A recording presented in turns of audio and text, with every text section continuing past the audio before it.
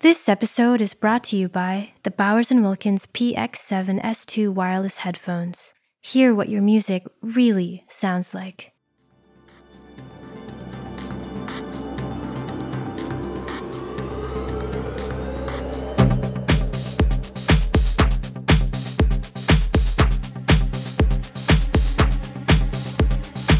Welcome back, everybody, to another episode of the Darko... No.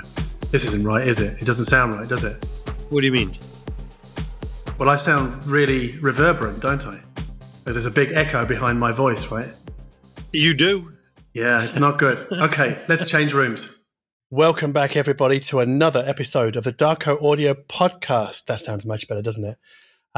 Joining me today is, once again, the always iridescent Michael Lavorgna from the green state of New Jersey. Well, the snowy wilds of New Jersey as of this morning. Really? It's snowing, is it? God. A little bit. A couple inches last night. Yeah. Well, it's glorious sunshine here. What is it? 17 or 18 degrees Celsius. I don't know what that is in American money, but it's probably about 65 or something like that. In American money? In American money, yeah. Something like that in Fahrenheit. Yeah. But of course, I mean, because we haven't done a podcast since the start of January, right? Yes. And since then, for me, a lot has happened. A lot. So I guess this is a good opportunity to update people that I have moved to Portugal, but not permanently. Just temporarily, just for the winter season, because right now in Berlin, it's also snowing, I believe. I think it's going to be like a high of 1 degree with a low of -3. Again, that's Celsius. Don't know what that is in Fahrenheit, but probably 30 degrees, 25 degrees. I don't know what you call it. I don't know why you have a temperature system where the freezing point is not a zero. It's like, what is it, 30 something? 32, is it? 32. I don't know. I don't even know. I haven't even. Right. I don't think about these things. Zero. Let's do this. Water freezes. Yeah, 32 degrees. Right. I just did the conversion. So okay. Yeah. So water freezes at the very memorable 32 degrees Fahrenheit. Right. Who's going to forget that? Okay. All right. But we own that. We're not changing to some. Yes, that's right. Yeah. System that's not ours. Right, some communist system, right? That's yes. Exactly. Reds under the bed with their metric system. Okay. We should get underway properly, really, with some news items. I think I am going to go first with this one, with what I think is a fairly significant announcement from Shit Audio. People know Shit Audio as the kind of purveyors of affordable hi-fi, but I think they've really outdone themselves this time round. They've announced two really super affordable, I call them, power amplifiers, and they're kind of small. They look like desktop devices, and I guess they are in some respects. The first one is called the Rekkr, R-E-K-K-R, and I guess it's about the size of a Shit Mani or a Magni or a Modi. Like, it's the small chassis-sized components that Shit make, and I believe they make those in Texas now. Yes. And it's a Class AB amplifier, which is, I think, the big story here, because you can go onto Amazon and buy any number of Class D amps from Chinese manufacturers of, I guess, to me, unknown reputation. Really, they're kind of the brand names I don't really know. I've tried a couple. I didn't really warm to them, quite literally. I've just found them a bit sort of cold and sterile and a bit thin. I think cheap switching amplifiers, Class D amplifiers, tend to sound thin. Now, I'm sure many people will disagree with me, and they might have a $200 piece going with whatever speakers they have and go, well, it sounds great to me. And I'm sure it does. But I think relative to a lot of the other stuff that I generally experience, no, not really, which is why I've tended to stay away from them. But Shit have come in with this Rekkr, and it packs a whopping 2 watts per channel into 8 ohms. Now, you can laugh at this, 2 watts per channel. Now, the first, I think, response that many schooled audiophiles will have is, well, the first watt is the most important one, right? It makes all the difference. The second thing is that 2 watts will be enough if you are in a small room, listening in a small room with loudspeakers, or you're listening to your loudspeakers on a desktop, and or your loudspeakers are high efficiency loudspeakers like Klipsch, Zoo, JBL. I've run out of ideas on that one, but like horn speakers, single driver speakers, ones without crossovers tend to be sort of 90 plus dB, right? So a lot of horn enthusiasts tend to run like 2 or 3 watts of single-ended tube amplification with their speakers. But I think this would be a neat substitute. And also, if you've got 2 of these Rekas, you get 4 watts per channel because you can run them as little mini monoblocks. Right. Which I think is absolutely just terrific, right? And I think, yes, right. I mean, I think what I like about this is this really kind of, to use a horrible cliche, it scatters the pigeons amongst those sort of no-name Class D amps on Amazon, because the Reka, I've got to look at my notes here. It comes in at, I have lost the price. Oh my goodness! It's $149 US. Thank you for saving me there, Michael. $149 US for the Reka. So to get a Class AB amp at $149, I think is a win. Now, I'm not saying that all Class AB performs better than all Class D, because if you get like a $3,000 Class D amp, like I'm looking at now, the Cambridge Audio Evo 150, or even the NADM 10V2, they're going to sound better. It's not the topology, it's the implementation. But I think Schiit have earned a reputation for making very good, if not like absolutely incredibly amazing, earth-shatteringly wonderful sounding hi-fi, but at really sensible prices. And $150, I think, is a real win. Yeah. The thing is about this small Reka is that the power supply is one of those sort of outboard bricks. So you're going to have to find space for that if that's a problem for you. Then you might want to look at the slightly more luxurious unit they've introduced called now I hope I get this right, I think it's called the Gjallarhorn. I think the J is pronounced as a Y. It's not Gjallarhorn, that's for sure. And this is another Class AB small amplifier, but this comes in your sort of Jotunheim Bifrost sized chassis. And this puts a toroidal transformer inside the case, so the power supply is also inside the case. It's not one of those sort of outboard bricks. And like the Reka, it also uses a current feedback circuit. It's all discrete components. But this one also adds Schiit's continuity STM output stage for, and I'm going to quote the press release here, more linear performance. Again, it's Class AB. But this one gives us 10 watts per channel into 8 ohms, or 30 watts per channel if you're running 2 as monoblocks. Now, 30 watts per channel is starting to get towards, entry-level integrated, right? I think for the Class AB, 30 watts per channel, maybe the lower end of that. Sure. But Michael, can you tell us the price on the Gjallarhorn? Because I can't find it again. $299. $299 for a Gjallarhorn, so $600 for the pair. I think that's a great way to test out for yourself what separating the amplifiers per speaker can do for you. So rather than have both of the amplification circuits in a single box, you've kind of got 2 power supplies, 2 toroidals, 2 Class AB circuits and output stage in their own chassis, physically separated and therefore, I guess, electrically separated. So I think that's a good way to, try that out. But I mean, I think Schiit are going to sell literally shit tons of these. Yeah, I would not be surprised. Yes. I mean, I would say, based on experience with higher efficiency speakers, that if you're looking at 2 watts of output power, you definitely, and listening to speakers not on a desktop but in a room, you want high 90s minimum efficiency with as a general rule. Yeah, I guess unless you're listening in like a 3 meter by 2 meter room. There's me with my metric system again. But what's that in feet? 9 feet by 6 feet, something like that. I don't know. I'm just getting to multiplying by 3. That's what I know. Right. It's just, and then also efficiency never tells the whole story as well. It's more complex, but anyway, I'm just saying because I've owned amps that are 2-4 watts and driven speakers, 95 dB area, and even that's pushing it. So for in room, yeah. Anyway, just as a little footnote. Yeah, but you see what my point? It really does sort of focus our attention on the size of the room, the efficiency of the loudspeakers, especially. That's probably the number one factor here, isn't it? Yeah. And then possibly the size of the room, and then also how loud you like to listen. Because I don't know about you, Michael, but I'm a quiet listener. I think in a recent video I said I did some testing, and I will come to this later.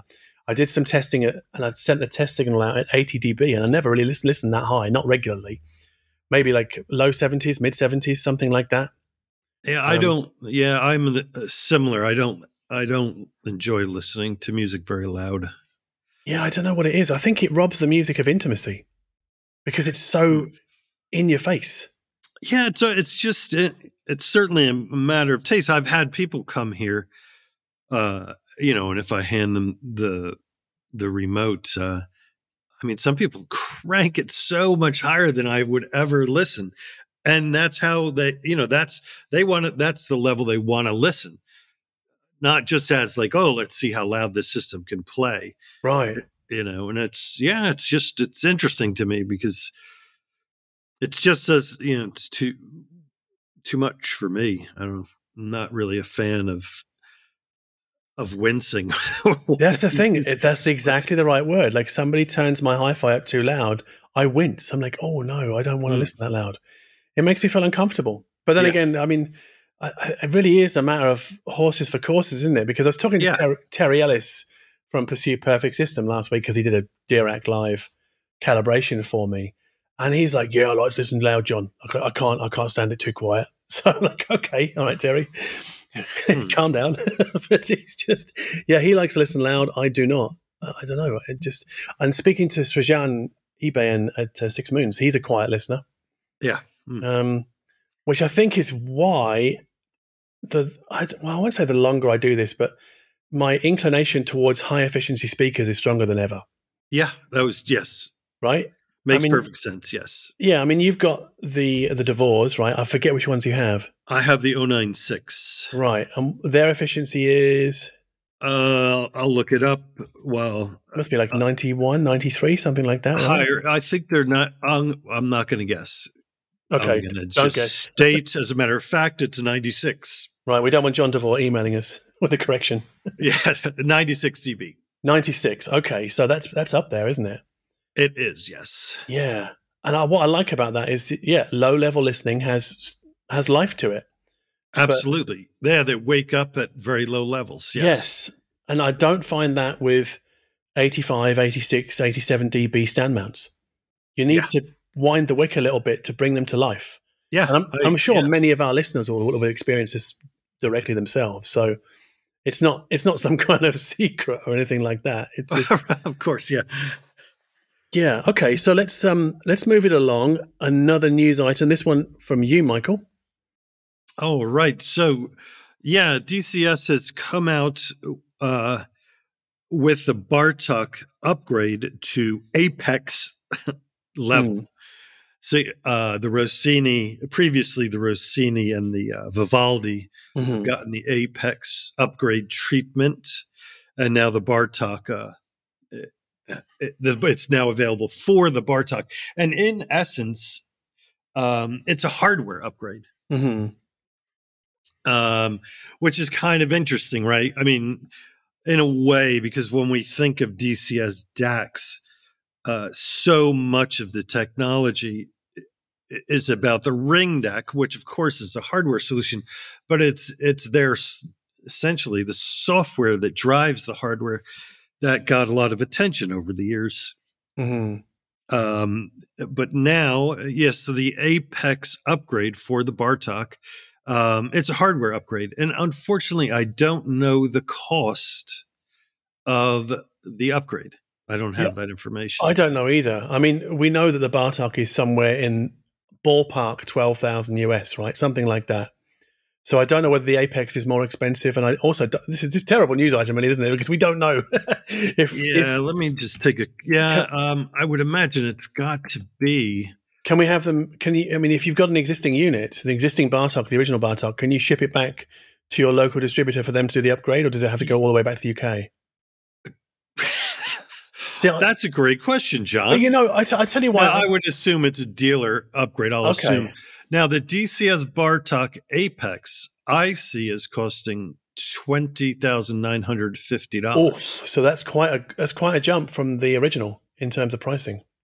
Now, that might be because of the inflation, I guess, kick that's occurred in the last 12 months. It might be partly that, and also partly the higher costs of maybe building a Bartok Apex over and above the original.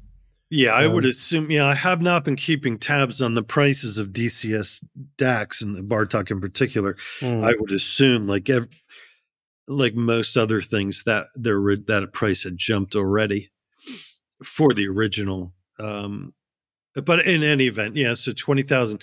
So there is.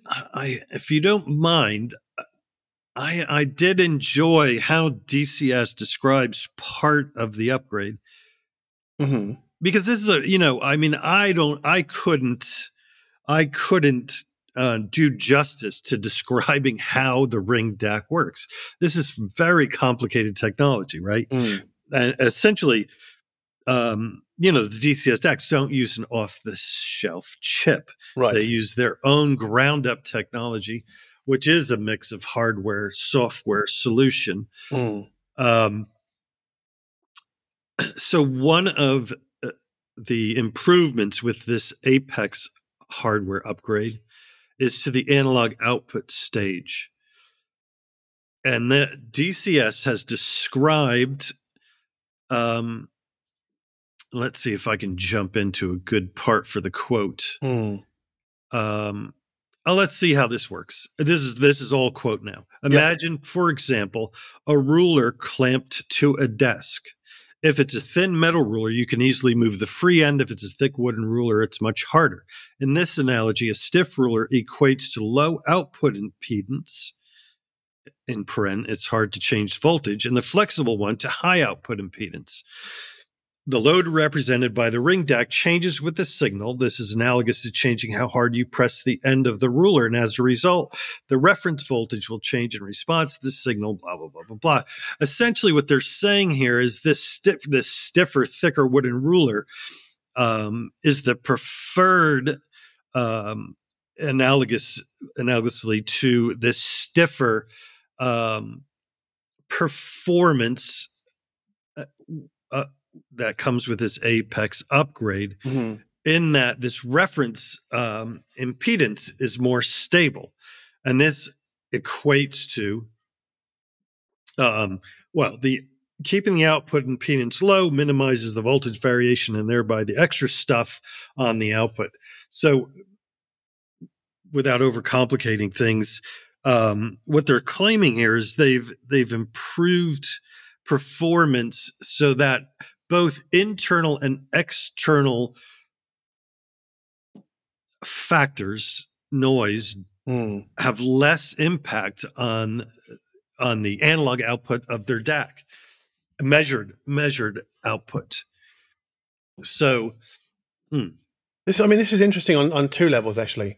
The first, most basic level is that a lot of people tend to focus, I think, too heavily on the actual DAC chip, or the thing that does the decoding inside the DAC, because there's no DAC chip inside the Bartok. It's their own Ring DAC, as we previously mentioned.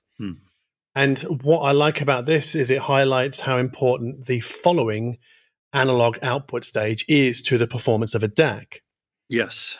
The second thing is that I think we touched on this in a previous episode about how noise entering the DAC, electrical noise entering the DAC, can mess with the performance of the analog output stage of said DAC. Yes. And it seems that DCS with their Apex Bartok materials are confirming as much. Absolutely.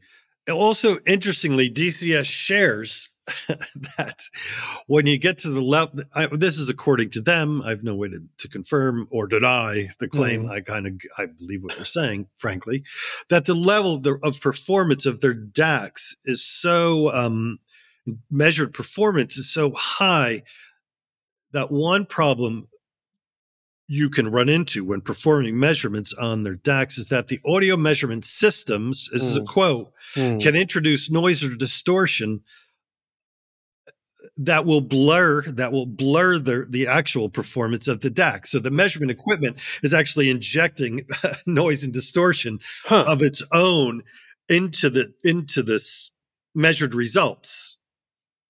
So does that mean that they have more advanced measuring equipment than say your typical hi-fi publication? Well, I guess it would suggest as much, wouldn't it? It would certainly, and also without having this knowledge, without having this knowledge that the artifacts from the measuring equipment can actually, all right, I'm trying to be clear and not getting into weeds. So I'm going to quote DCS. A good example is when measuring harmonics, where the second harmonic inherent in the test equipment can cancel with the one in the item you're trying to measure. This can result in a measurement that is much lower than it should be and one which tends to behave unexpectedly as the performance of the item under test is adjusted. In other words, so if you're not aware of these things, and I would have to suggest that not everyone who owns test equipment is aware of these things, they could lead to faulty interpretation of measurements, right? This is something we've beaten. Well, we have, because I keep seeing this terminology of like subjective assessments and objective assessments. And every time I see it, I think there's no such thing as a purely objective assessment, because you still have to design the test. That's a subjective choice that the assessor has to make, right? Like, what are they going to measure and how are they going to do it? And then also, as we've mentioned before, and we've beaten this drum regularly, even within that testing, you also have to interpret the measurements. In fact, some publications don't even do that. They don't even interpret things. And I mean, for me, that's, I don't want us to say it's a failing, but I always feel like it's half a meal.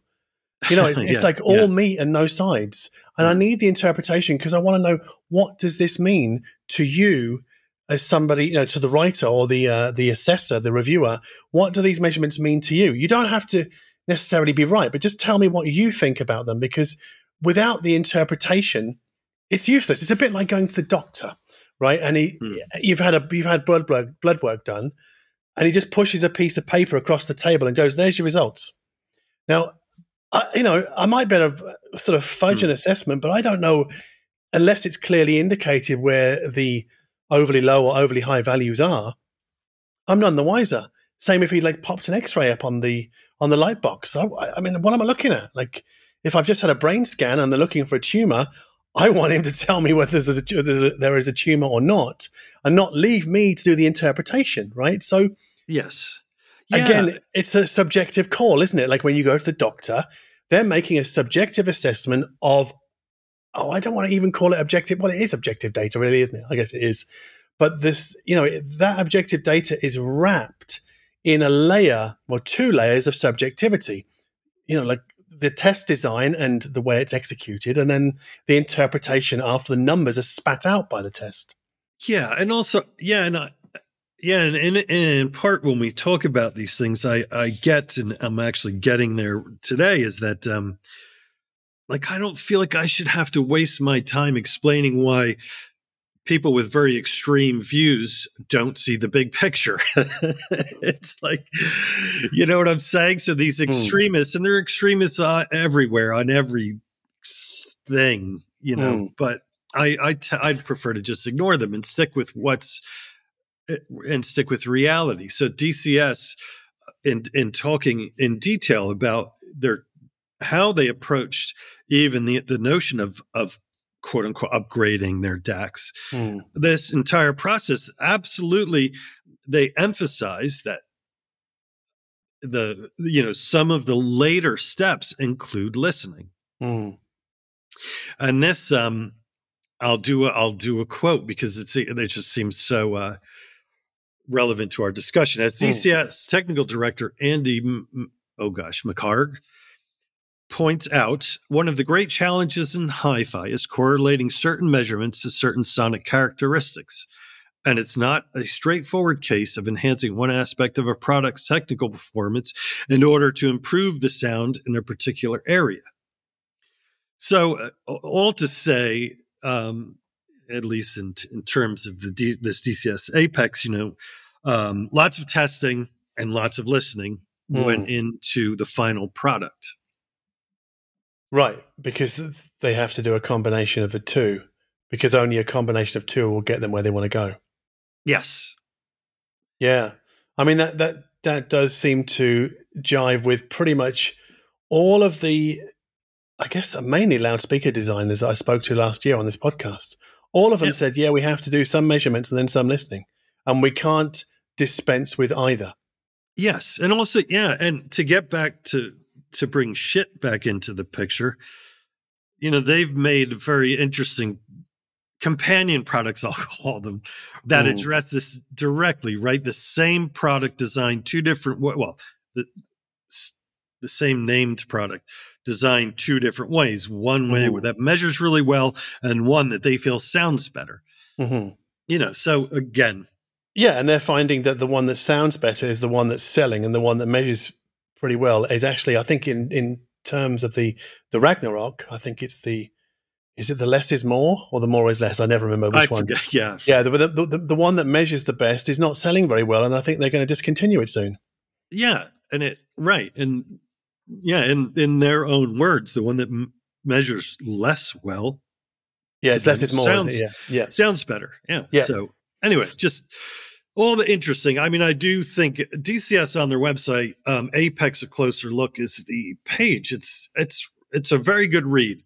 And they share a lot of information in that. That's very educational as well. I mean, I certainly got a lot out of it, as you could tell, since I'm quoting from it going on a bit. But anyway, I think it's good information. And initial reports, not on the Bar Talk, but I've read reviews on the Vivaldi Apex, and I've heard from owners who have upgraded to this Apex, that it's a very clear improvement. Let's put it that way. It's interesting. Well, talking of people that like to listen as well as measure, let's bring Peter Como into the picture with our next news item. This is about a new speaker from Wharfedale. Now, Peter Como is the chap who rebirthed the Mission 770 and 700. And I think this story has been done to death on the net, but I'll just recap it briefly. Basically, in redesigning or reintroducing the Mission 770, a speaker from the 70s, what he had to do was redo the crossover by ear. And I think he did something like 100 and something iterations of the crossover until he got the sound that he was happiest with and was closest to the original, because there were apparently no diagrams or no way that he could just copy and paste the original crossover, because he was using a different driver, a different mid-bass driver, different tweeter. So it was all done by listening, basically. And from reading the press release of this new Wharfedale speaker, there is a whole section in there about how, yes, there was lots of measurements done, but also lots of listening done, because they couldn't do without either one of those things. Now, the new speaker that I'm talking about was actually teased in Munich. It was just there in the window of the IAG room. IAG is the parent company of Wharfedale. It was there in the window. I don't think much fuss was made about it at the time. I might even be as bold to suggest it was actually just an empty box, or rather just two drivers in the front and binding posts on the back and not a lot inside, because I don't think it was finished, which is probably why they weren't talking about it. But it is now. It's called the Dovedale.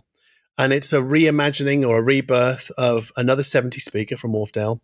And apparently there were many versions of Dovedale in the 70s, but this one, the one that they're reintroducing now, is based roughly on the Dovedale 3. But apparently the new one's cabinet is slightly taller, slightly wider, and a lot deeper. And apparently that cabinet, well, those cabinet dimensions of the new one are closer to a build-at-home kit that Wharfedale also issued in the 70s. So you could build your own Dovedale loudspeaker in the 70s. Now, I'm sorry, I'm too young to remember those kinds of kits, but I'm sure members of our audience are not. So, yeah, anyway, so it's a new vintage-esque speaker. It looks like a speaker from the 70s. It's a three-way design. It's got a 25 centimeter bass driver, 13 centimeter mid-range driver. They're both Kevlar. And the mid-range driver apparently has its own internal housing. And I guess the idea there is to stop the bass driver's vibrations from interfering with its performance, right? Yeah. It's the loose idea. And obviously there is also a tweeter. It's 25 mils. It's it's not a silk dome. It's a fabric dome.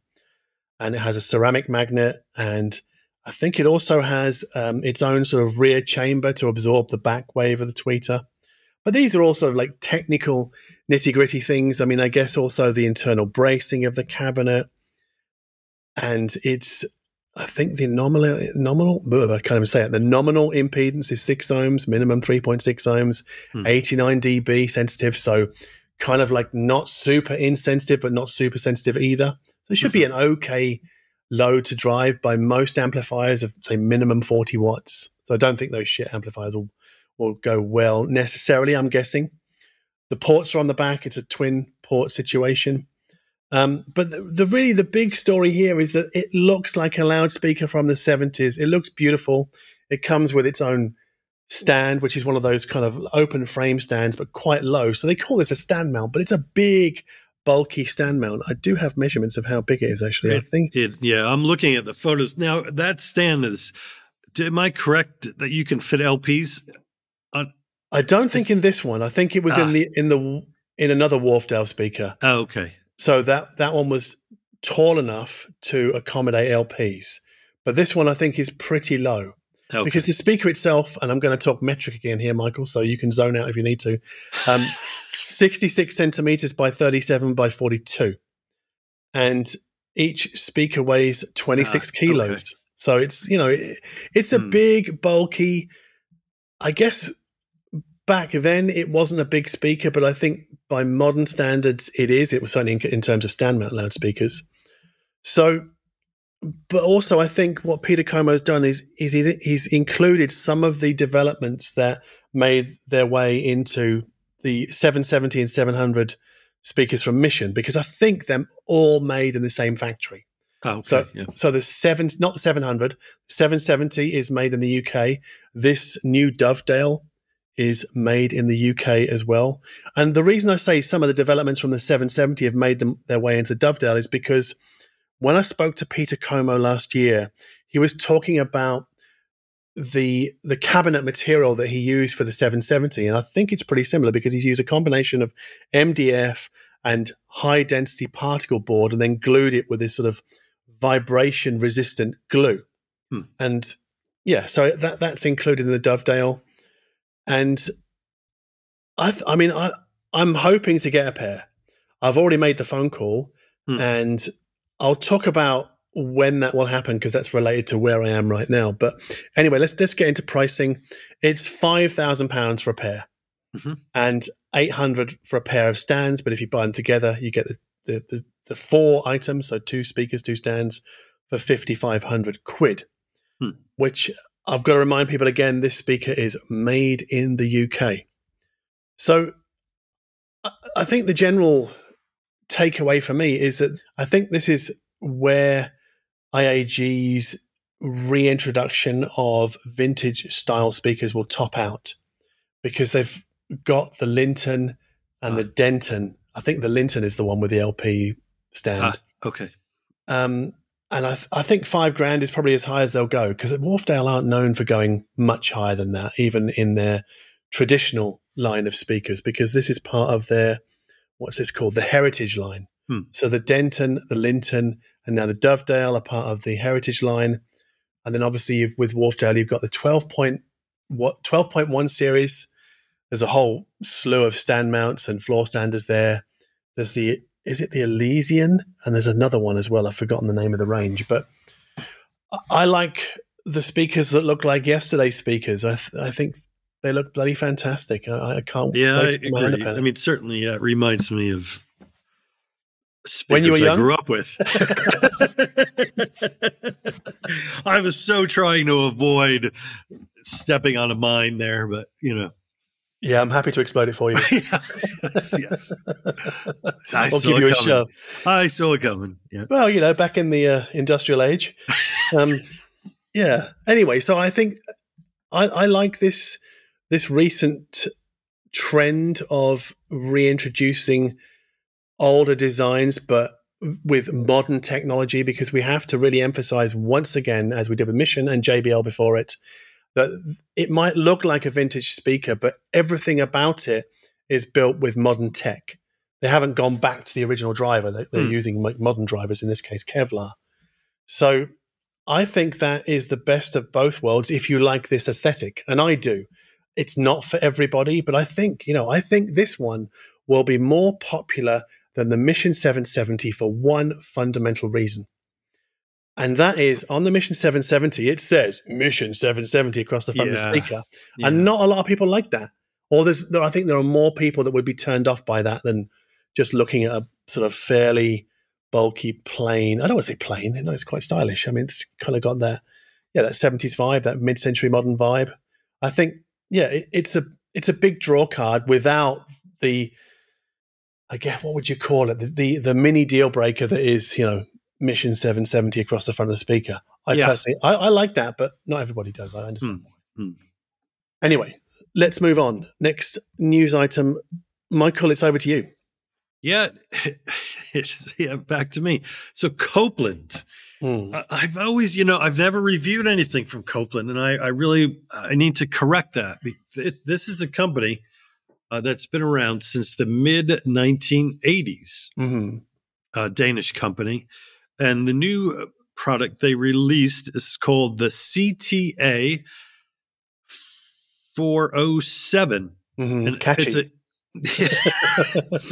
Yeah, well, it's an integrated tube amplifier. It uses 6550s or any of the KT family, KT88s or KT120 or KT150s for approximately 50 watts per channel. Interestingly, it includes a moving magnet phonostage. It includes a tape loop in out. Right. Okay. I do question, like how many people actually use that, but how do I don't know. I guess I don't know either. I mean, there was a phase, I think, when Peachtree put it on some of their amps and they were recommending people go and use a tube buffer. So they would, the signal would come out of the out and then to the tube buffer and then come back into the in. And that tube buffer was made by iFi, I believe. But I think a shortage of tubes or a particular type of tube nixed that product. So that's no more. So I could see that as one use. But if you've got a tube amp, then you don't really need a tube buffer, do you? I think that's a fair point, John. Yeah. That's my job, stating the obvious. Oh boy. Well, sorry, can I just interject here? Because I look at this. When I first saw this, I had no idea it was a tube amplifier because they're not exposed, are they? They're inside a box. That's correct. It looks more like a solid state amp from the outside than it does a tube amp with all the sort of the glory exposed. Yeah, I think it's a very attractive looking amp. Yeah, me too. Chunky, Yeah. Understated. Did you say they were Danish? They are Danish, right? Yes. Copeland, okay. Yeah, it's one of those brands that for me has flown under the radar for such a long time. And I've seen it here and there, but always sort of, in my mind, I've parked it next to Conrad Johnson, right? Which I suppose is a compliment, isn't it? Like a high-end, very traditional, but very well-respected, but slightly old-fashioned, I'm going to get mail for this, but whatever, a slightly old-fashioned tube amplifier manufacturer, right? And this is a Danish. I don't want to say it's a Danish take on that because it's not, but that's how it's kind of filed away in my head. But how much is this thing? Yeah, I was just trying to find I'm looking up the US price as we I think the what's the I euro? don't see. Yeah, I'm sorry. The news stories don't include U.S. price at 6,900 euro. Euros, yeah, okay. So in European money, it's 6,900. So it's kind of it's up there, isn't it? It is, yeah. It looks the part. I mean, It does, and I think it would be a great partner for that Wharfedale Dovedale. Oh yeah. I hate saying Wharfedale Dovedale because you're saying Dale twice. It just feels really awkward. Anyway, but yeah, I think it's an interesting amplifier. I mean, I like it because, and the reason I wrote about this because I just thought it wasn't a showy thing, and I'd never covered them before, in terms of news. And I thought, well, why not? It just looks just like a solidly well-made amplifier. And if you're into tubes but don't like the showy nature of tubes or having to dust them because that's a pain, and also having to maintain them in terms of biasing, because I think this is an auto biasing amp. It is auto bias, right? yes. Right. And it also, I think there's a bank of LEDs on the front, right, that tell you the state of the tube. So if you've got a bad tube, I'm going to assume it's going to tell you that. Yeah. And also they do run these tubes very conservatively. I mean, you can get more power out of a 6550 than 50 watts, but so that should equate to longer life, of course. So they don't drive them mercilessly, they don't. Yeah, I guess that is good. That is good for somebody who wants to not have to buy a new set of tubes every couple of years, because I guess light bulbs, they are all eventually a fail at some point, or hard drives, Yeah, I mean, sure, it is the case they do, but I've owned tube gear for a very long time, and I just don't find it an issue. It's not something that worries me. I know I've read people that say, like, oh, I don't want tube gear because how do you know you're getting the most out of your amplifier because the tubes might be aging, blah, blah, blah. I mean, that's like, to me, it's like, well, I don't know if I should eat dinner because who knows how long I'm going to be alive. So like, why waste the money on food? I might not need it tomorrow. It's like, what? Like, just enjoy the thing. Like, that's just a case of audiophile nervosa, just worrying about stuff. Yeah. And I understand that, audiophiles tend to be more OCD than the average person. I'm one of them. And I understand the anxiety of tubes. I really do. I get it. But I think here's the psychology of it for me, right? Is if I can't see them, if they're enclosed in a box like the Copeland, I worry about them less. Right? Yeah. I mean, you've got a tube amp there, don't you? You've got the Lieben CS600, right? And I do. That's a similar deal, isn't it? That's tubes in a box. Yes, it is. Can't see them. Right. Yep. You can't see them, so you don't worry about them. So I think if you suffer from the anxiety of worrying about a tube's biasing or lifespan or condition, just get a tube amp that's where the tubes aren't on display. Yeah. Because you put it in your rack and you look at it just like a solid state amp and go, yeah, that's good. I don't know. That's the way I look at it anyway. All right, let's move on. I've got to give a shout out to Campfire because I feel a bit sorry for them actually, because they've just launched 2 new headphones or 2 new variations of existing models. And they were meant to debut those new models at CanJam in New York on the weekend. But because they're based in Portland, and I think the west coast of the USA was hit by a huge snowstorm at the end of last week, yes, they got snowed in and couldn't make it. They couldn't get the flight out to New York to show off these new earphone models. Wow! So what a bummer that is. They booked the Head-Fi space at CanJam and couldn't make it. I mean, all the planning that goes into that, and they just can't execute it essentially, which is just what a bummer. So I'm going to give them a shout out because they've got this new Andromeda. So and the Andromeda is the green earphone. I think it's possibly, I think, Campfire's most popular earphone, even though it originally sold for about $1,000. Wow. Okay. And it's this small, all balanced armature implementation or design. It's green with this geometrically shaped earpiece, which not many, but some manufacturers have tried to copy. But this new version is called the Andromeda Emerald C. And what they've done is they've kept the green, the colorway, but they've sort of smoothed the edges of the earpiece, so it won't feel quite as industrial in the hand, won't look quite as sharp. I don't mean sharp as in it will cut you. I just mean sharp as in like sharp as in a pair of trousers and the crease down a pair of trousers being sharp, right? Not that you'd ever do that, but people did back in the day. Anyway, so you've got 5 balanced armature drivers in this thing. You've got 2 on the low end, 1 for the mids, 2 for the higher frequencies. And I believe that it also comes with new packaging, 3 cables. And I've noticed this as a trend now with IEM manufacturers, not just to put 3 cables in for the sake of it, but to put 3 cables in or 2 cables in with different terminations. Because if you're a head-fi enthusiast, chances are you've got a portable player and it might have a 3.5 mil socket on it, but also maybe a 2.5 mil and or a 4.4 mil Pentacon connector for the balanced. So, I think it's tapping into that trend as well, which I think is sensible. If portable player manufacturers are putting it on their devices, then if you're a headphone company or an earphone company, you want to provide the connectivity to access those extra features that you're finding on a DAP or or even on a dongle DAC, because some of them have the balanced connectors on dongle DACs now. So anyway, so the new Andromeda sells for $1,450. So a little bit more than the original. Although there was another version. Was it called the Andromeda 2020, which obviously came out 3 years ago? Was it 2020? I've forgotten now because there's just so many Campfire models.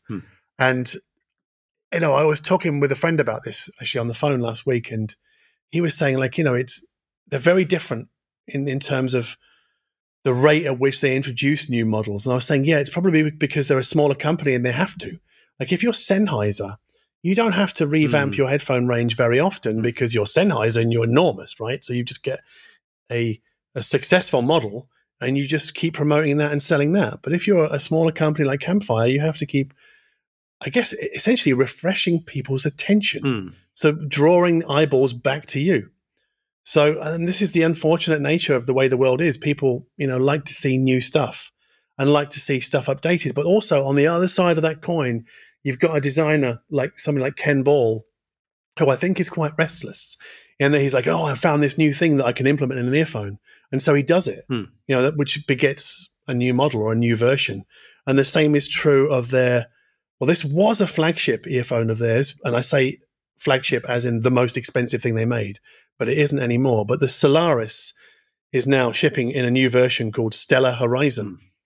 And that it's really hard to describe how this is different to the original. And then also, I think also there was a Solaris 2020. But this is a completely differently styled earpiece. It looks like it's an aluminium earpiece or aluminum if you're in the USA. Actually, I think I do have, no, it's not aluminum, sorry, it's stainless steel. I knew I'd make that mistake. But it's also, machine steel with gold PVD inlays that contrast with black laser cut acrylic. I'm quoting from the press release there. But it looks like a very unusually attractive earphones, which is why I talk about Campfire so much, because their earphones look like wonderful pieces of industrial design / art. Yes. I think they look really interesting and always have done. So for me, I'm always drawn to that kind of product where the visuals, the aesthetics, and the way that they feel in the hand and obviously in the ear feed into my enjoyment of the product, not just the sound quality. The Solaris is a hybrid design. So we've got, let me get this right. I think it's a pair of balanced armature drivers on the uppermost frequencies on the treble.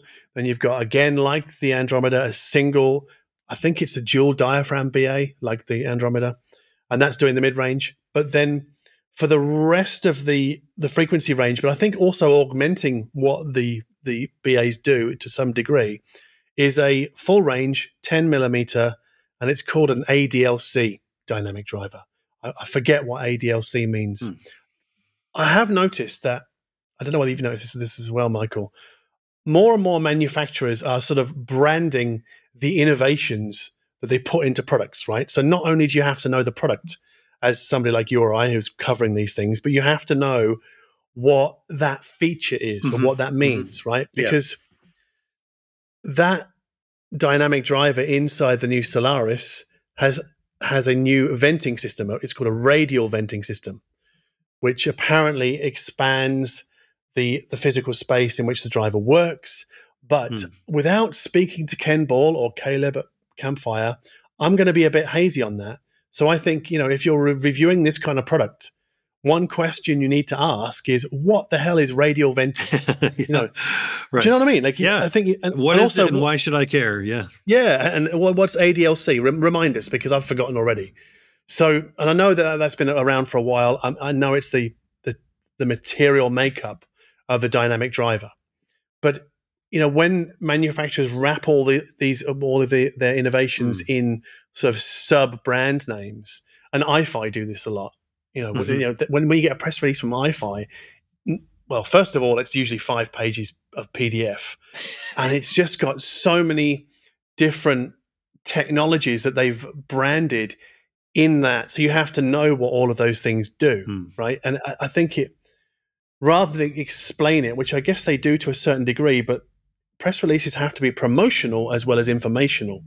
So, when I'm writing a news story, I try and strip out all of the promotional stuff, because I just want to get to the core of, like, what is it? And like you say, why should I care?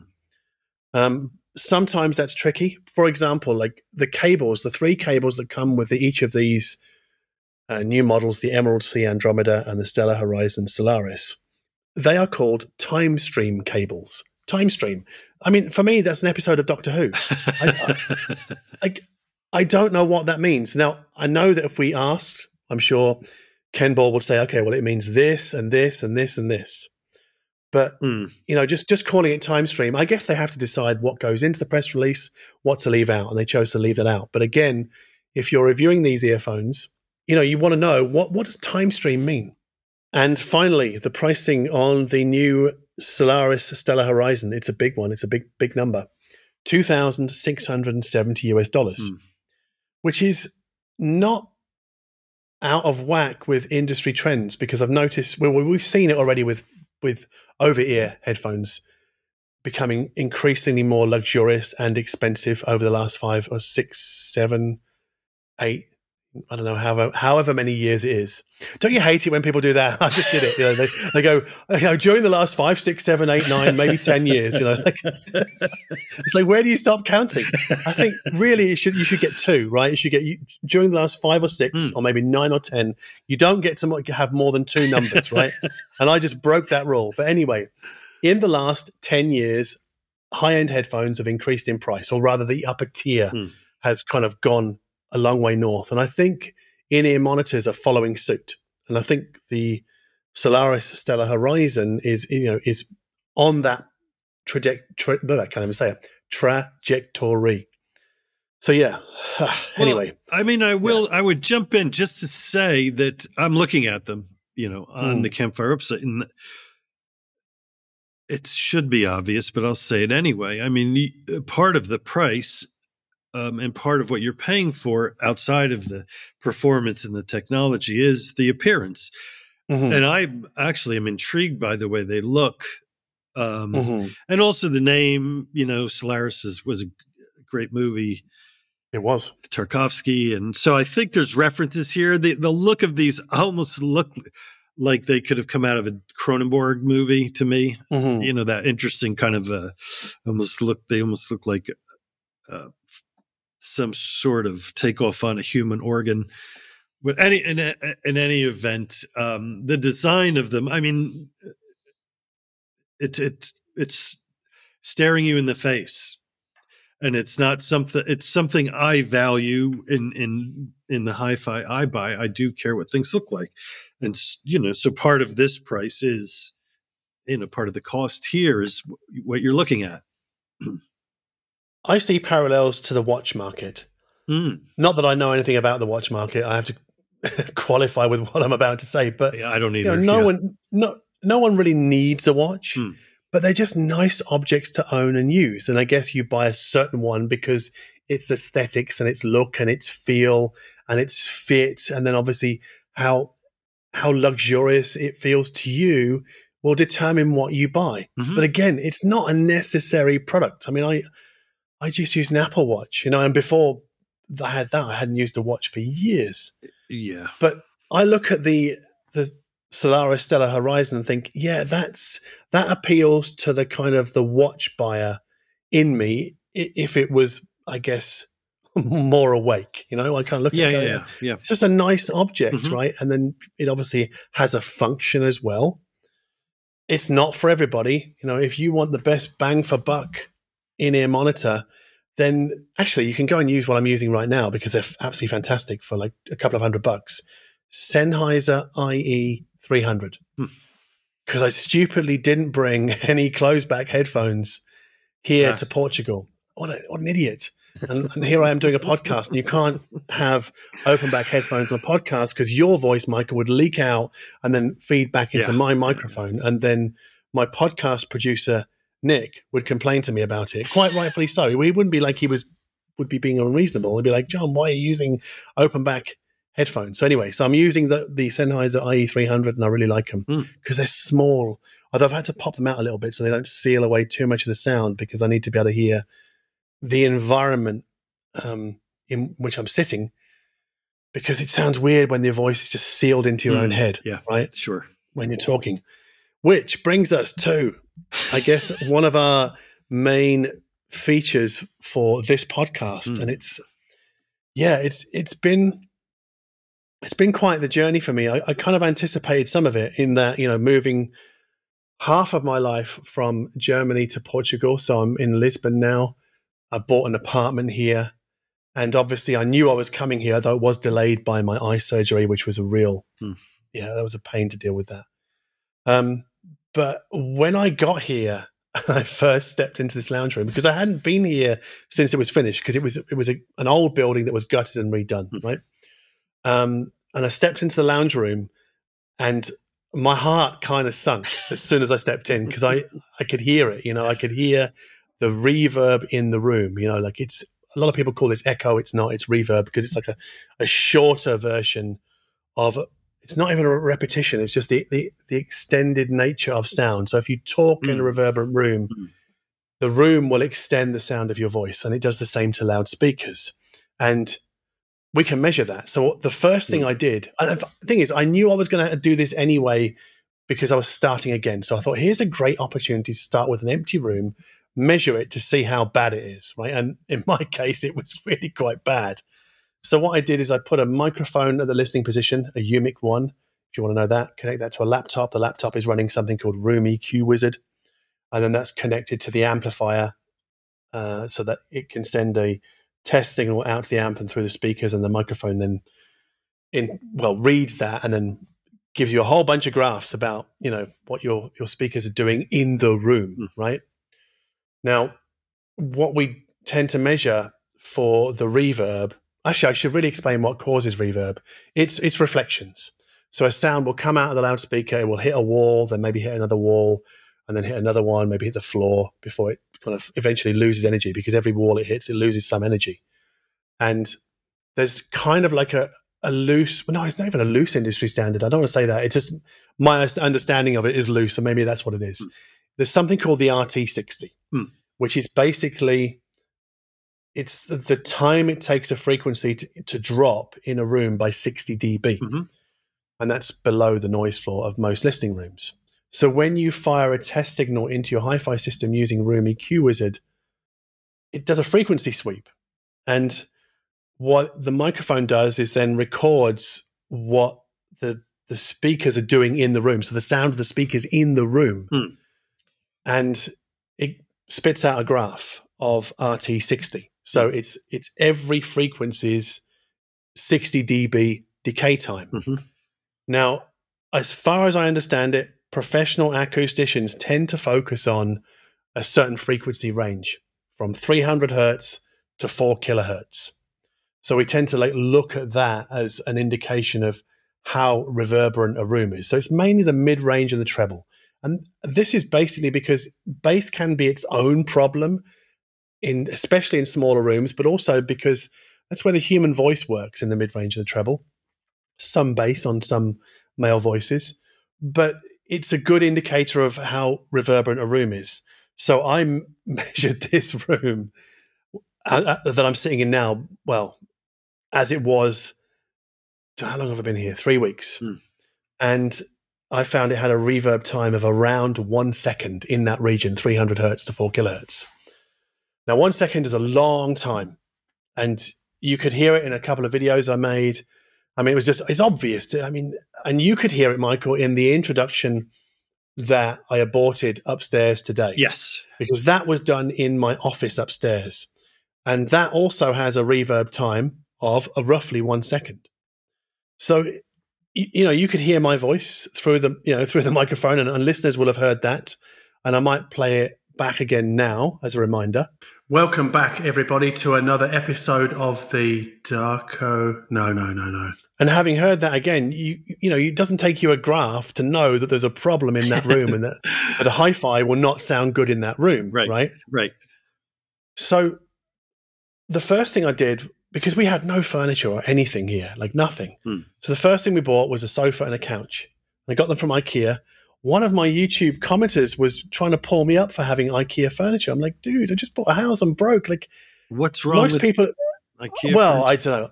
I think it's another case of snobbery, really. Like, it's just furniture snobbery rather than hi-fi snobbery. But I mean, I like it because I was thinking about this actually, why IKEA is popular. It's not just because it's affordable and it's great value for money, but also because you can buy it now.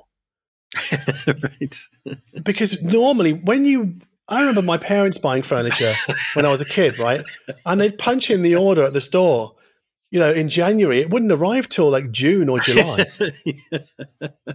And this is true of most high-end pieces of furniture. If there's always like a 12-week lead time. And I'm like, no, I'm not doing that. And I think a lot of people are like that. And maybe that's a failing of modern society, that we've just become such a now culture and we want to have things now. Yeah. But IKEA gives us that instant satisfaction. But in my case, I didn't want instant satisfaction. I had a need for a couch on the first day that we were here. Actually, it was the second day, because the first night we were here, we didn't have anything.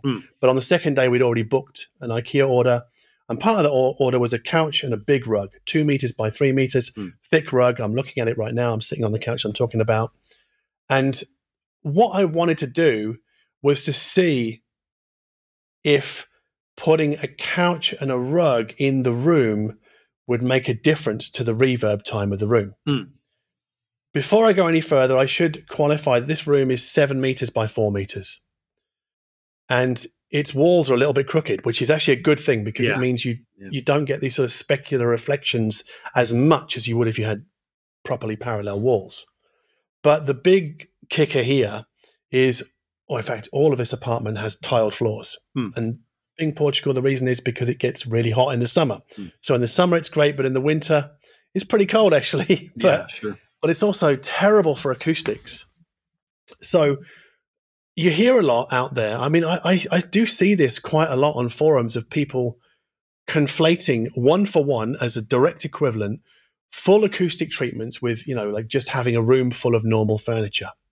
And I've always kind of objected to this. So I thought, okay, here's my opportunity to test it, right? So I put the couch in, put the rug down, and remeasured the reverb time. And there's next to no change. There's a little bit here and there in some sections of the frequency range, 300 hertz to 4K. In some sections, it's better. In some sections, it's worse. Now, I know people will say, well, John, you've got a 7 meter by 4 meter room, so that's 28 square meters. You've got a 6 square meter rug. It's not going to do much. But even if you were to cover this floor entirely with rug, it's not going to substantially improve the reverb time. And I know this because I've spoken to my friend Jesko Lohan in Berlin about this quite a lot. He's a professional acoustician, and he runs the YouTube channel Acoustics Insider. I'll put a link to that in the show notes. He's a great guy. He explains complex things really, really well. And he made a video about, essentially why a carpet or a rug is a very poor performing high frequency absorber. It does take a little bit of the sting out of frequencies above like 1K, 2K, but I don't think it really absorbs much properly until 8K, something like that. Which I think is why when people say, oh yeah, I moved house and I emptied my room and I could hear a night and day difference between when the furniture was there and when it was out, what they're really hearing is a change in the uppermost frequencies, the furniture does have an effect on. Hmm. But it's only those uppermost frequencies, and it doesn't do anything for the mid-range. But also, it's such a scattershot, random way of trying to deal with an acoustics problem, right? Because furniture isn't designed primarily to absorb sound, right? I mean, you can get sound absorptive curtains, yes, I know, but I don't know about a sound absorptive couch or rug. I don't know whether these things exist. Maybe they do in very niche areas. Probably curtains are more common, but IKEA have a sound absorptive curtain. Sure. Right. And I have a set in Berlin. I use them, but they're only really good for the uppermost treble. They just soften it a little bit.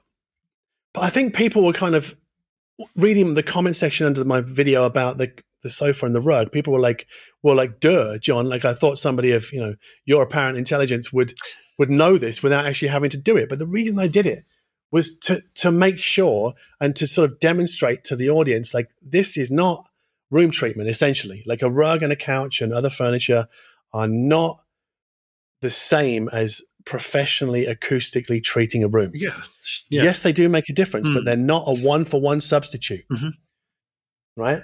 So the next thing I wanted to tackle was this idea that maybe DSP room correction software could also be a one-for-one substitute for professional acoustic treatments. Because I think there's a lot of wish fulfillment, or like when you want something to be true, so you wish it to be true that, I can Dirac my room and it's just as good as having professional acoustic treatment, right? Like, I think there's a bit of behavioral psychology to this, in that most people, and I'm not trying to be patronizing or condescending, but most people cannot, for whatever reason, whether they rent or whether they have a disagreeable spouse or something like that, or husband or whatever, but then they won't be able to put, acoustic panels up on their walls and their ceiling. I understand that. But I think that's why people kind of wish that, a sofa and a couch is just as good, or wish that DSP software is just as good. Right. So I made a video essentially showing that DSP correction software can do things for your frequency response, but nothing for the reverb time, the RT60. Yes. And I proved it. I mean, I measured before and after with Dirac. I measured before and after with Buchart's room correction software, which doesn't even go above 300 hertz. Well, no, sorry, it goes to 350. Okay. Sorry. But, we want to tackle 300 hertz to 4K, so it doesn't go all the way out to 4K. Now, I'm not saying this to criticize Dirac or criticize Buchart's room correction software, because generally speaking, I'm generalizing here, those things are used to correct bass problems in small rooms. And because I've got a larger room here than I have in Germany, and also there's openings at either end that go out to corridors, I don't have the bass buildup that you would get in a smaller room and or a room without those openings at either end. So my bass response in here, listen to me, what an audiophile wanker. My bass, right? Well, my bass response in here is pretty damn good. Yeah. Didn't Art Dudley write an article about this? Like, it was just about audiophile wankers postulating on forums, and their blowhardery pivoted around two, I guess, hi-fi qualities, was my bass and my soundstage.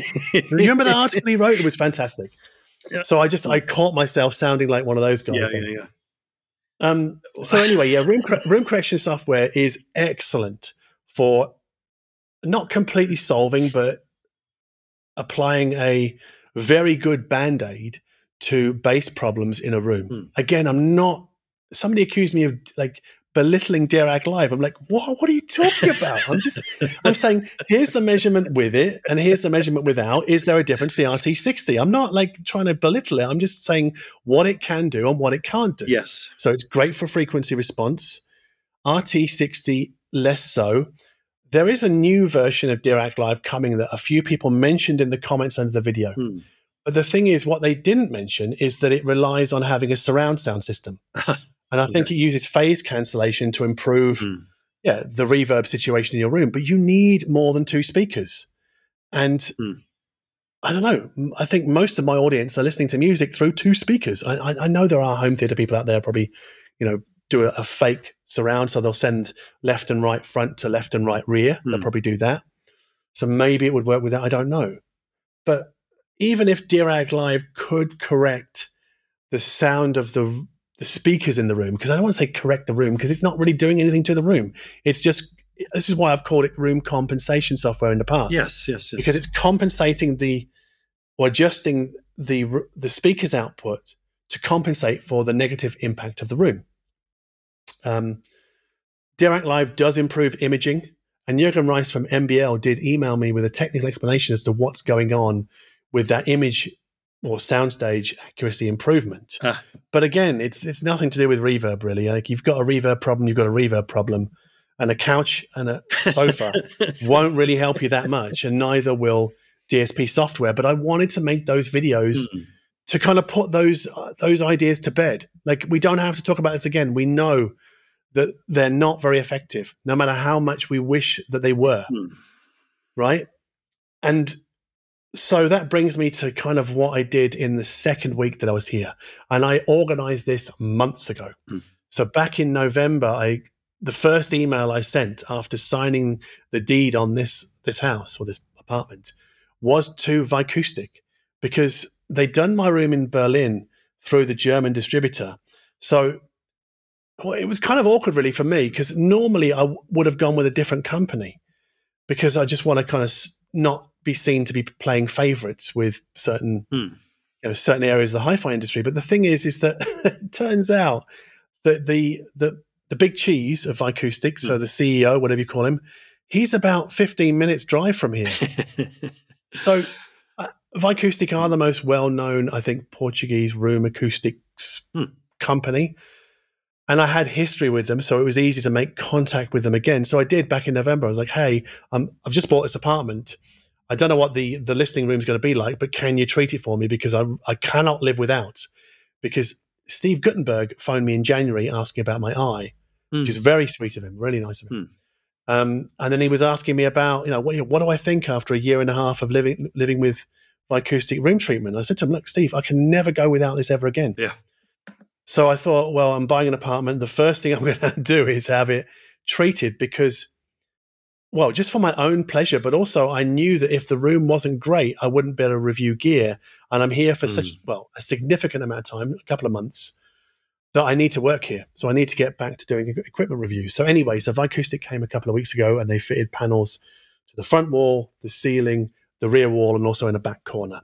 If you want to know the specifics, there's a video that just went live on YouTube about half an hour ago, actually. So I did that, and basically the results are dramatic. As you can hear, the difference between me doing the intro upstairs to me talking down here right now, right? Yes. Now, I will say that the reverb in here is much better. It's not completely solved, actually, because if you can hear a bit of reverb on my voice, it's because I'm sort of set in a direction where I'm talking towards one of the openings on one side of the room, and that goes out into a hallway that's not treated and has a tiled floor. There's some stairs down in the other direction. But I did the measurement, obviously the before and after. And so it used to be around, it was about 1.1 second in here.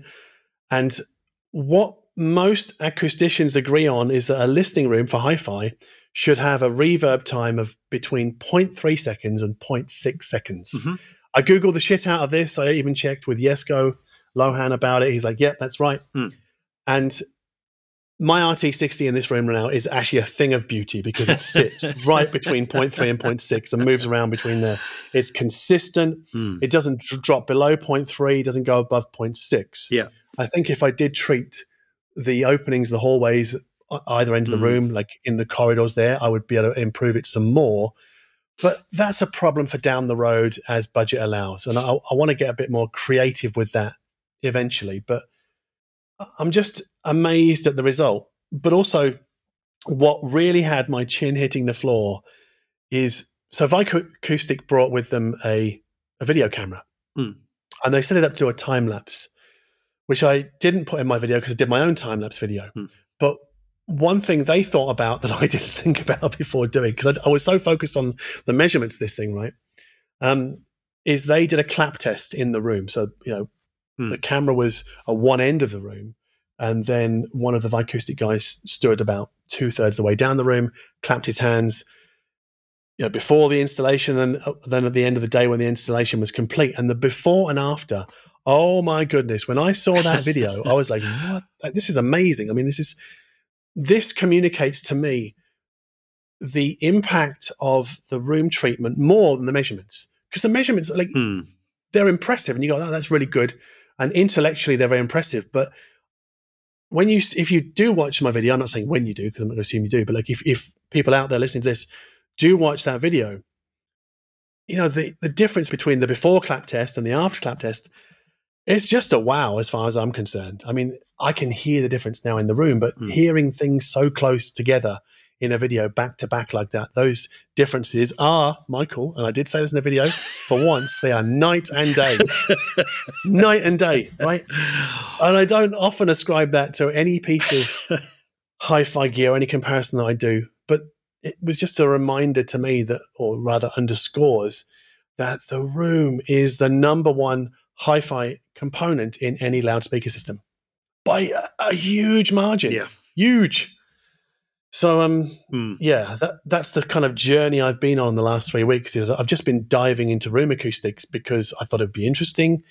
I want to do it for my own satisfaction. Also, I'm trying to teach myself how to film myself, because obviously Olaf is not here, and Olaf used to film my videos, and now I'm having to do it all myself. So a lot of the sorry. I have a question. Yeah, please do, because I just tell me to shut up. I'm sorry, I rambled a lot there. Not at all. No, the question is, so with Dirac, I've been through the process a number of times with different, different gear I've had, and for reviews, some will include it. The measurement part of the setup process, essentially that the microphone hovers all around the listening position. This is a great question. Great question, because yes. So you have to move it and take different measurements. So you move it to like front left of the couch, you do a measurement. You move it to the middle of the couch, do a measurement. Right. Front right. I mean, I can't do behind my couch because the wall is there, which isn't ideal, but kind of everything. But you essentially, because Terry, this is why I spoke to Terry Ellis. Terry Ellis, who runs Pursuit Perfect System, is also a professional Dirac live installer. He does this every day of the week. And I phoned him because I didn't want to make any mistakes. And also because I didn't know what to do about having the wall, because normally when we've done it in the past in Berlin, I've got space behind my couch there. Yeah. But here I don't. So I said, what do we do, Terry? He's like, well, we just put it sort of as close as you can to go rear, left and right, and actually put it in the sort of hallway gaps to kind of capture some of that extra reverb coming off the hallways, right? That's where we did it. Maybe that's right, maybe that's wrong. But the frequency response that Dirac Live sort of read from the microphone wasn't that far away from what Room EQ Wizard read from the listening position. And this is important. Yes. When you're using Room EQ Wizard, you're only taking 1 point in the room. So you got to be careful with it, because it's just 1 point. And I did show in my first video about this is that, if you move the microphone 6 inches forward, you get a slightly different result. Yes. Which had differences of similar magnitude to, having the rug here and not having it here. So that told me, like, just moving ahead 6 inches is the equivalent of putting a rug down or thereabouts, right? I don't know, because I know that some hi-fi people talk about room acoustics, and I'm not saying that nobody does. I'm not saying that at all. But it's a bit of a dirty subject in the hi-fi world, as far as I can tell. Whereas the guys doing professional studios like Yesco, that's all they ever really talk about. Right. The speakers are wholly secondary or tertiary, because they know that if they get the room sounding good, even a very modest pair of speakers will sound fantastic and better than a pair of high-end loudspeakers in an untreated room. Right? So yeah, right. I guess what I was curious about in with my experience with Dirac, and that is those measurements are taken, although you correct me if I'm wrong, they all hover around the listening position, but you're saying you went with Dirac out. Well, it's maybe a meter and a half or so. Okay. I mean, you can go tight around the listening position, or you can go wider. But I mean, I just followed Terry's instructions really. But like I say, the frequency response that was read by Dirac wasn't too dissimilar to the room EQ wizard frequency response. Right. So when Dirac does its corrections or compensations, Compensation. Those are obviously at their most effective in the listening position, and in all those, and to a lesser extent, the farther you move from that position. I guess I would assume so. I don't really know the mathematics behind it. Yeah. Right. And then, when you treat a room, as you've done now twice, right? 2 different places. Twice now, yeah. Yeah, those treatments they don't share that same limitation, right? In other words, the correction or the compensation that a Dirac filter will apply essentially hovers around that listening position. And the farther you move away from that, the farther you get. There, even in a room, that compensation is gone if you're 10 feet away from the listening position. I think what you're trying to say is that physical acoustic treatments on the walls and the ceiling aren't as listening chair specific. Yes, that's me. Yes. As like DSP software, and nor are they as small in their ability to improve the RT60. Obviously, room acoustic panels. This is why I did it, because I knew the reverb time in my Berlin apartment it wasn't so bad. I think it was about 0.7, 0.8 seconds, because I measured my neighbor's room. We did a video about that where I measured my neighbor's room because she's got the mirror image lounge room of my my room in Berlin. So we went there because I'd already treated my room. Right.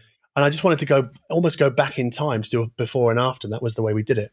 So we did like a clap test or a finger click test. I can't remember now. And measurements as well with Room EQ Wizard. So my room in Berlin started out at 0.7, 0.8, which doesn't sound too bad on paper because you think, well, the upper limit of okay is 0.6. Mm-hmm. But when you hear it, you're like, oh, no, it's still not quite right. So I've always had acoustic panels on the walls in Berlin, pretty much from day one. And I just improved them over the years until I had the Vicoustic fit out. And that was just, again, night and day difference. And I think the reverb time in Berlin is actually lower than it is here. But the big difference is that, as I've said before, like a blowhard, my bass in this room is better than it is in Germany. So because the room is larger and it has those sort of almost like ports at either end, there's more room for it to breathe. So the frequency response of the Buchart A700 in here is, I think, a thing of beauty. So if you look at that, you go, oh, that's pretty good. Somebody actually wrote, like, are you sure you didn't fake that graph, John, because it looks too good to be true? I'm like, no, that was with the A500, actually, the stand mount. But like, no. Like, I took screenshots deliberately direct from Room EQ Wizard because I know how easy it is to kind of draw your own graph and then massage it a little bit and go, oh, well, or just bring that down a little bit there so it doesn't look too bad. Right. No, you got to do a screenshot. A bit like when you're reporting. I know you and I have spoken about this privately. When you're reporting upon the viewer stats or the reader stats for your website, I take a screenshot of whatever the software that reports on those viewer stats. Yes. So in my case, I think it's your case as well. It's Cloudflare, isn't it? It is, yes. I use Cloudflare. Right. So that's what goes into my press kit. I'm not like redrawing the graph in my own spreadsheet because then there's the opportunity to kind of massage the figures. Right. Of course, yeah. It's a screenshot, yeah. Right. So I wanted to be like, no, this is straight down the line, a screenshot of the way that this room was and is.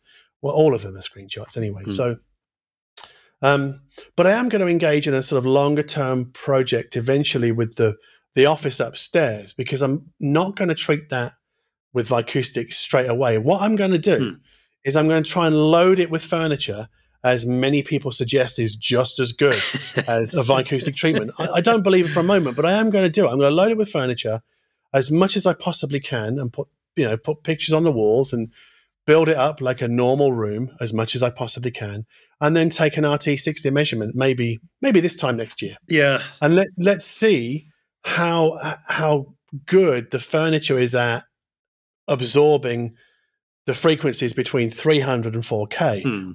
personally, I doubt it very much that it'll be very good at all. It might do a little bit in the top end. I just don't see it.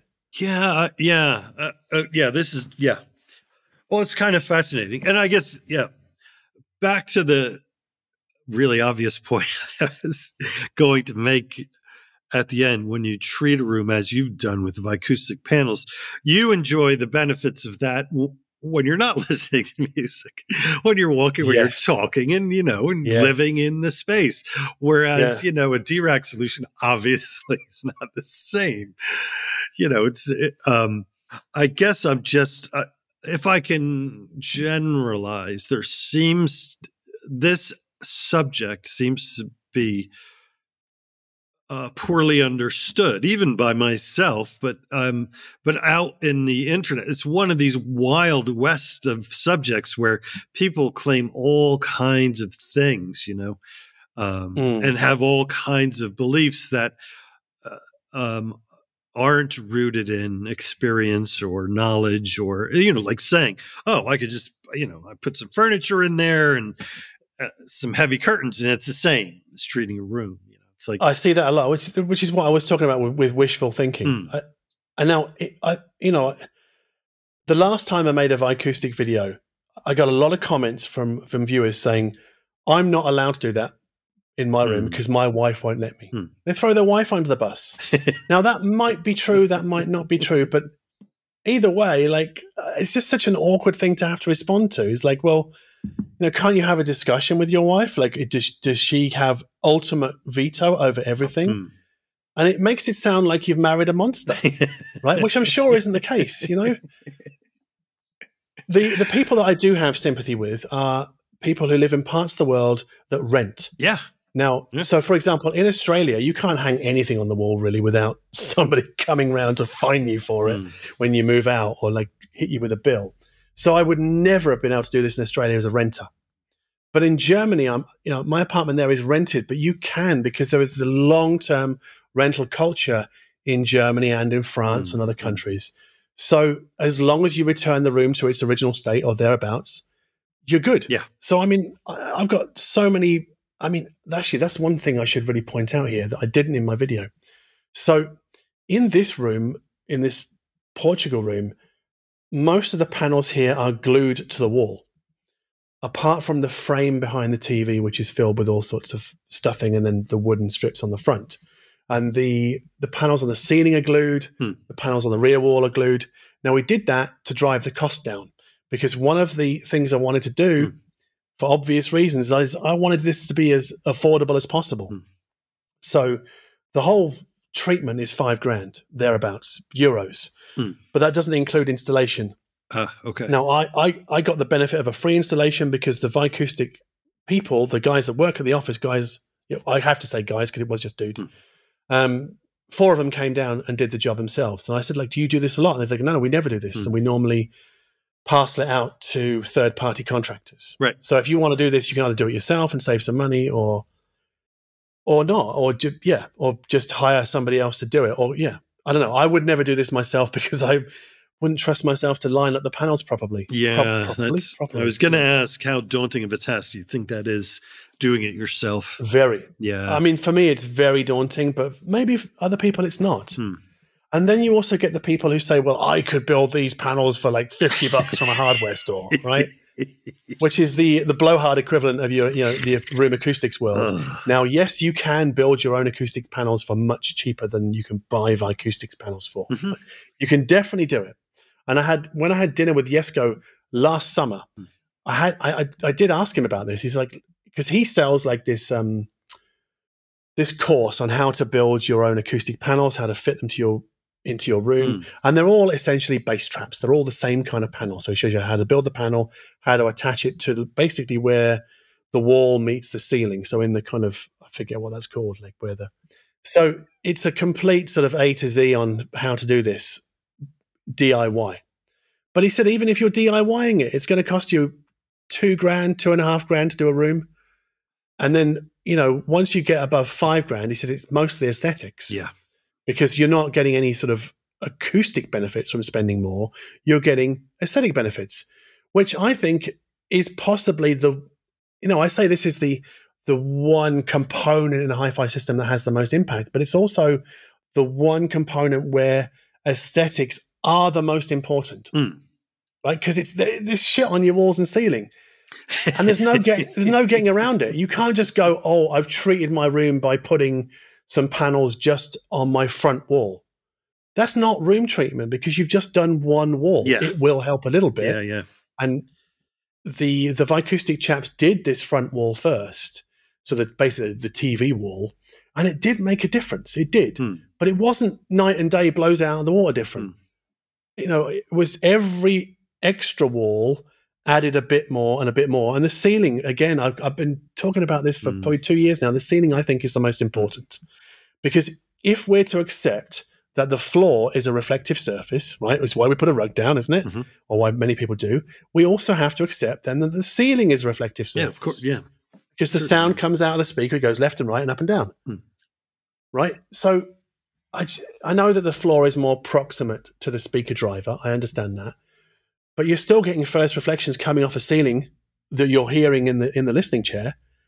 So you're right. It's a very complex topic. There's not a lot. There is a lot known about it. But again, even if you've got all the science together and you've got it all sorted, interpretations vary. Yes. Right? Yeah. Some people, it's again that subjective element in the objective. Yeah. Well, I would say that even how lively a room is in the end subjective. Right? I mean, some people may prefer a livelier sounding room. Some people might prefer, right? I mean, there is a little, well, certainly, I mean, if you're just doing it for yourself, there's plenty of leeway. But even in terms of when you speak to the people who do this for a living, there's a bit of wiggle room. Even there is, because sorry. Yes, there is. That's why the parameters are generally 300 milliseconds to 600 milliseconds. Yeah. Like in that region, they're not prescribing 350 or 400. And if you don't get 400, it's a disaster. You may as well bin it and burn your house down. No, right. It's there is a region. There's a tolerance region, and obviously the higher you go, the worse it'll get. The lower you go, the worse it'll get, because you'll overly deaden the room. So yeah, there is an amount of wiggle room, and so it's not overly prescriptive. But obviously, if you go north of 0.6 seconds, you're gonna you lose articulation. You're gonna hear it as a problem. Yeah, it just masks the finer details because what you're hearing is a combination of the direct sound from the speaker and the reflective sound coming off all the walls like millions of times per second. Right, and typically in a normal room, let's say just an untreated room. That RT60 number can be all over the place looking at a frequency sweep, right? If you're running if you're running a sweep signal, though that RT60 time, that delay, or the echoic effect, can be really high in some areas of the frequency range. And it can be, it's not some uniform single number, because different frequencies will react differently to the room, is what I'm getting at. So it's a very good point, again, because from what I've learned from talking to Jesko and reading online is that you want a fairly uniform RT60 across that frequency range between 300 and 4K. You don't want it kind of jumping up and falling down. So you don't want it to go to 0.7, 0.2, 0.5, 0.9, 0.1. Right. That's actually, in some ways, I think, worse than just having a uniformly high reverb time. So my neighbor's lounge room, it does jump around quite a lot according to frequency. So some frequencies are much worse than others, which is bad. Yes. So that can be a problem as well. So we're not only aiming to lower the reverb time, we're aiming to make it more uniform.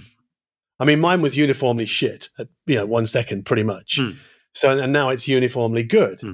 Again, it could be improved further, I'm sure, and I'm probably going to tackle that down the line, but not just yet. But because I'm not going to be here all year. I have to go back to Germany in a few weeks to have the stitches out of my eye. and I'm probably going to spend a couple of months in Germany. I just don't even know. I'm making this year up as I go along. Like last year for me, Michael, was hard because it was a tail end of COVID, and I was still very much locked up in my apartment, determined still never to get COVID. Yeah.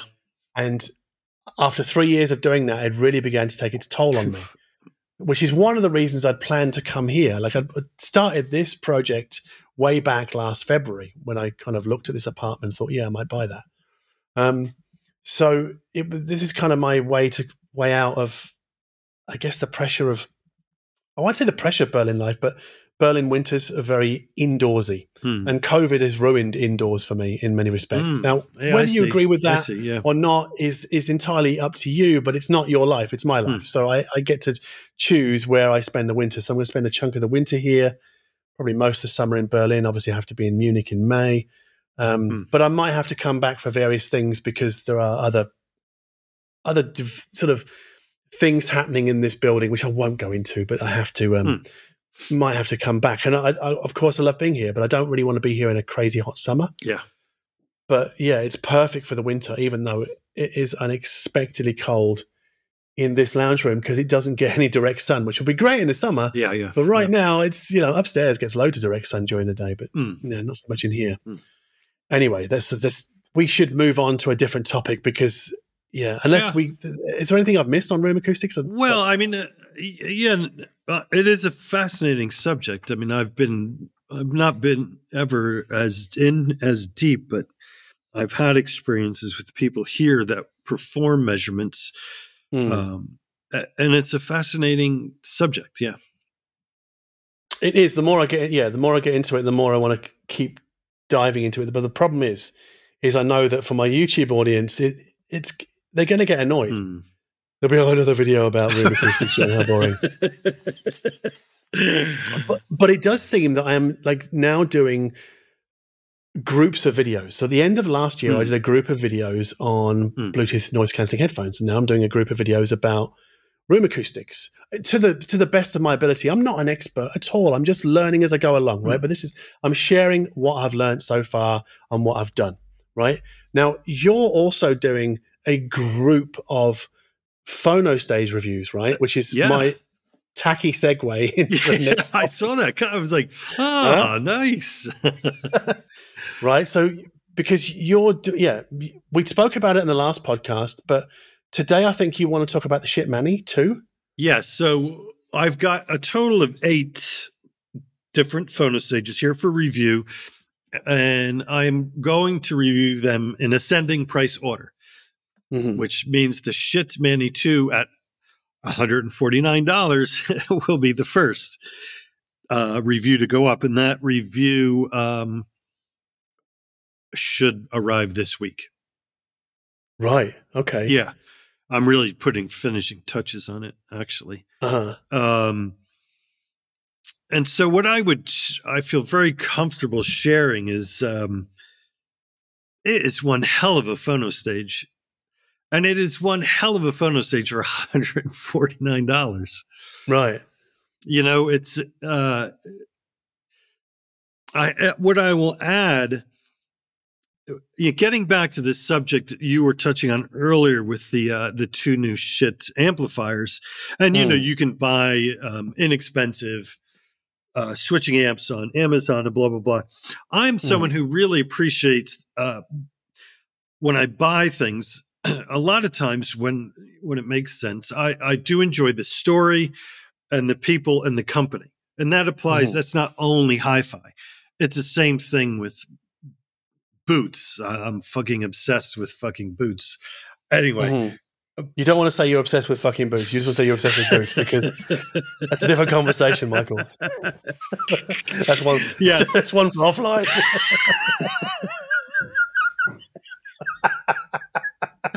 Oh man. But so the story and the company and these things interest me, and they have real value for me. I like to invest in companies that I have respect for and that that I know something about. And that is certainly the case with hi-fi. I devote a large chunk of my life to this, so it would follow to my mind that these things, all of these things matter. So I'm a fan of the company of Shit Audio. Do you think we do that kind of thing?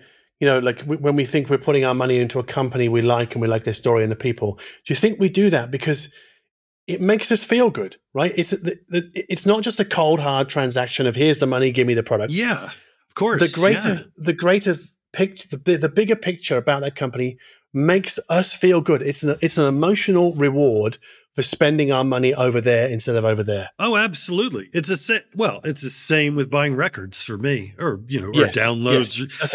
I'm supporting the work of people I like, and of course, I want to see them with music. I want to see those bands continue. Right? I want more music from these bands, so I do what I can to support them. And I feel that same kind of sense of, helping the cause, if you will, when it's of course where you choose to spend your money.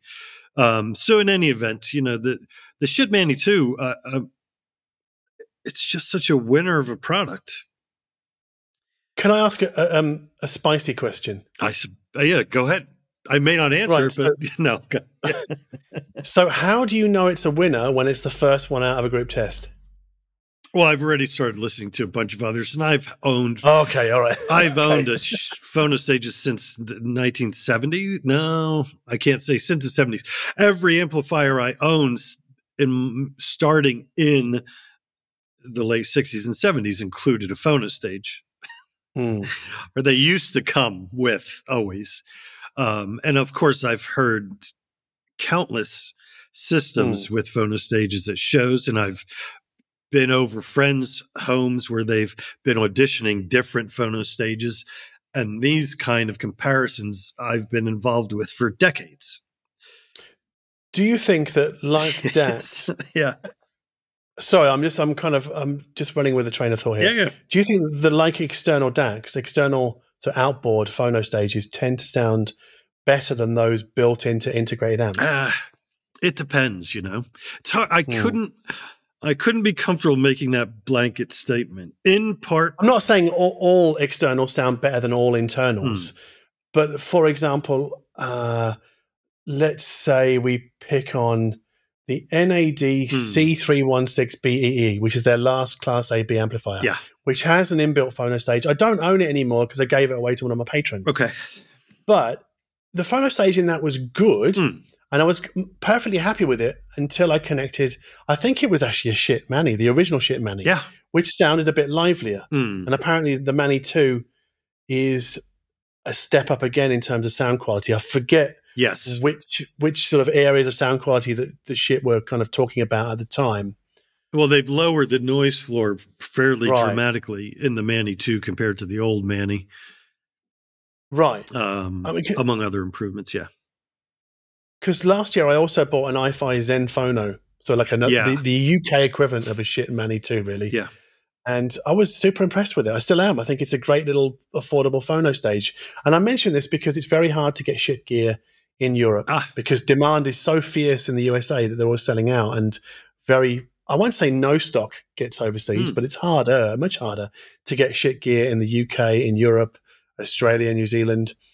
So the iFi, I think, have seen that gap in the market and gone, well, we can make lots of products like this. Yeah, I've heard very good things about the iFi, and I've had a number of people ask if I was going to cover it.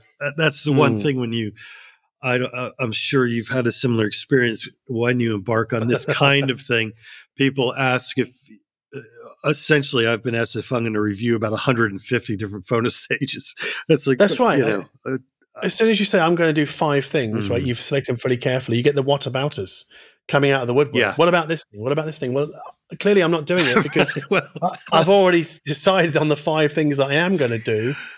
So asking about, the decision process after the fact is, I don't know, it's a bit futile in some respects. I know why people ask about these things, but I get frustrated when I can't answer people's questions.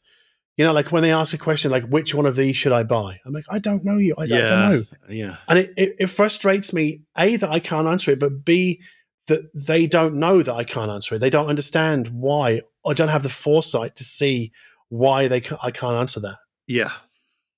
It's like me emailing, if he would ever answer, I could email Peter McKinnon and say, "Hey, Peter, I'm filming my own videos now. Which camera should I buy?"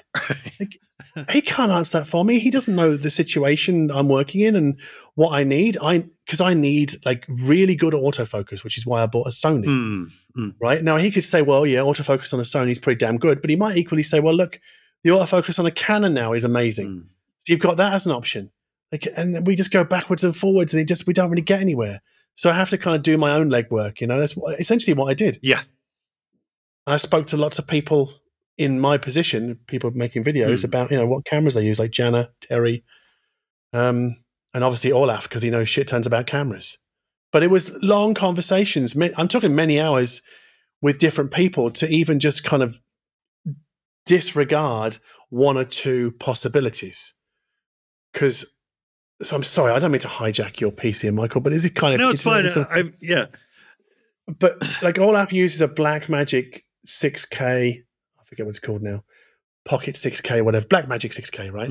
Now, I would have bought one of those, but it doesn't have any autofocus. It has no in-body stabilization, and the flippy screen doesn't flip round, so you can't film yourself so easily. Yeah. But I love the camera. I love the big screen. So that was out for me, So everyone has to go through their own decision process. Yeah, well, that's right? Yeah, that's a very good point. And I hadn't planned on doing this with these PhonoStage reviews, but I just the other day, for I guess curiosity got the better of me. I still own a Riga P3 that I bought in 2006. I think it was. Wow, is that long ago? Something like yeah. And it's mounted with a Nigoka cartridge, the MK, whatever, the cheap one. Oh, the MP110. Yeah. Sorry, the MP110. And anyway, the yellow one, right? Yeah. Yes, the yellow one. Yeah. So I put that in place of the Michel Gyro. I own the Michel Gyro SE with the Michel Techno Arm 2, and I've mounted it with an Ortofon 2M Black. So that's going to be the table that will be used in all of these, but just because, well, in part because budget of the shit, I thought it'd be fun to try this old budget table. And I'm trying to relate this to what you were just saying about camera. I mean, so I still enjoy the shit, with this table, of course, and there's some sonic traits that carry over from table to table. But I like it a lot more with the Ortofon. You know what I'm saying? Right. It's just, it is the case with most things I review, or anyone reviews, that kind of context matters. So if you're reviewing speakers, I like to try a bunch of different amplifiers with them because it's going to change the character of the speaker. Sometimes more, sometimes less, depending on everything. All to say, when someone asks for advice, like, "Oh, so you really like the shit?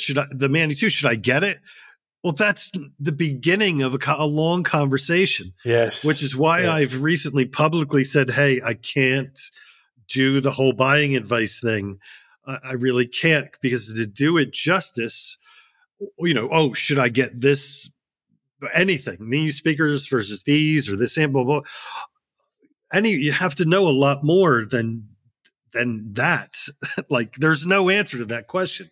Oh, what's better, the Schiit Manny 2 or the iFi? It's like, See, I think you can do it on the phone or in person in a real life conversation, but via email just takes forever, because you can condense, I don't know, like an hour's conversation obviously on the phone would be maybe 100 emails to and fro. Oh, maybe right, more. Exactly. Yeah. And it's too much. Frankly, it's too much work, and it's work I don't want to do and I don't have time for. Yeah. Not necessarily in that order. I actually don't have time for it more than I don't want to do it. But, I guess being self-employed, I get to choose the things I want to do and choose the things I don't want to do. Right. And when people say to me, "Oh, John, I need help," and I go, "Well, look, my video content on the podcast, the written content, that is the help. Right. That's where it stops. Yeah. Right? I'm sorry if it's not enough for you. I'm sorry, but I'm doing what I can." Yeah, it's interesting. I just wrote this response to someone fairly recently, and someone was asking me to compare two things that I've reviewed. one that I just reviewed and one that I reviewed like 2 years ago, literally like 2 years ago. And whatever that thing was, it left 2 years ago. So I haven't heard it in 2 years. Yes. And so yeah. So I said, the best I can offer is you can read both of those reviews and see what I said about the two things. And it's, anyway, it just struck me that, like you as the person interested in buying something, I mean, there's some work to be done on your side. And if that, a lot of work. Yes. Yeah. Absolutely. Yes. Yeah. Yeah. So it's like asking someone else's opinion is no substitute for doing the work, just as you were describing. I guess that's the tie-in to the camera thing, but it's the case, It's the same. It's with boots and not fucking boots. I mean, just boots. Right, because if you're buying a new pair of boots, you're going to spend hours on the internet, I would think, right? Hours, dude. Never mind. I spend months and months and sometimes years. Yeah. Yeah. Right, because I spent a good 2 months trying to choose a camera. Yeah. And I spoke to Jana for several hours. Yeah. Terry, several hours. Olaf, like he must have been so bored of hearing me. What about this feature? Because I don't know. Like, I mean, I'm also learning the technicalities of things as well as I go. Because it's not like I know a lot about filming stuff. I've seen what Olaf does, and I think I'm making an okay fist of it here right now. But Olaf's still doing the color grading for me because I'm rubbish at that. Like I look at, when I grade something myself, it's all bright and glowy and like, I look all pasty and like, what the hell? So Olaf makes me look good still. But there's a whole bunch of work you have to do as a consumer. And so the way I looked at, I mean, I obviously did watch a bunch of YouTube videos, read a bunch of written coverage. But for me, that was like the start of my sort of consumer or customer journey. That was where it started, right? So there's like discovery in every article I read or video I watched. I learned a little bit more about one particular feature, like another piece would drop into place, right? So it's like putting together a big jigsaw puzzle. But like I say, if I could email one like Peter McKinnon or Potato Jet or even Casey at Camera Conspiracies, no one's going to have a definitive answer for me. They'll have like a slightly different take, but there isn't just the time to give people individual reviews, right? So when you write your Shit Manny 2 review, that's probably the beginning and the end of your contribution to your thoughts on that particular unit. And then you're moving on because you've got to get on to the next thing, right? Yes. Yeah. I mean, there'll be some comparisons made, but the next one up is more than twice its cost. So what is that? The next one will be the MoFi Studio Phono, which interestingly was circuit designed by Tim DeParvicini of Ear. Okay. Yeah. So whatever. That's what I'm saying. Like in terms of story, when I learned that relatively, again, $300 change Phono Stage was designed by Tim DeParvicini, I was like, oh, that I want to hear. Yeah, right. And I've also got the Ear, which was his product. That'll come later on.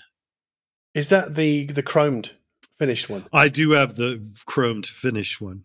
It's now called. It is now that there were some recent upgrade changes to it. It's called the Phono Classic in the U.S. It has a different name overseas. Right. Yeah. Does that have moving coil support? Yes.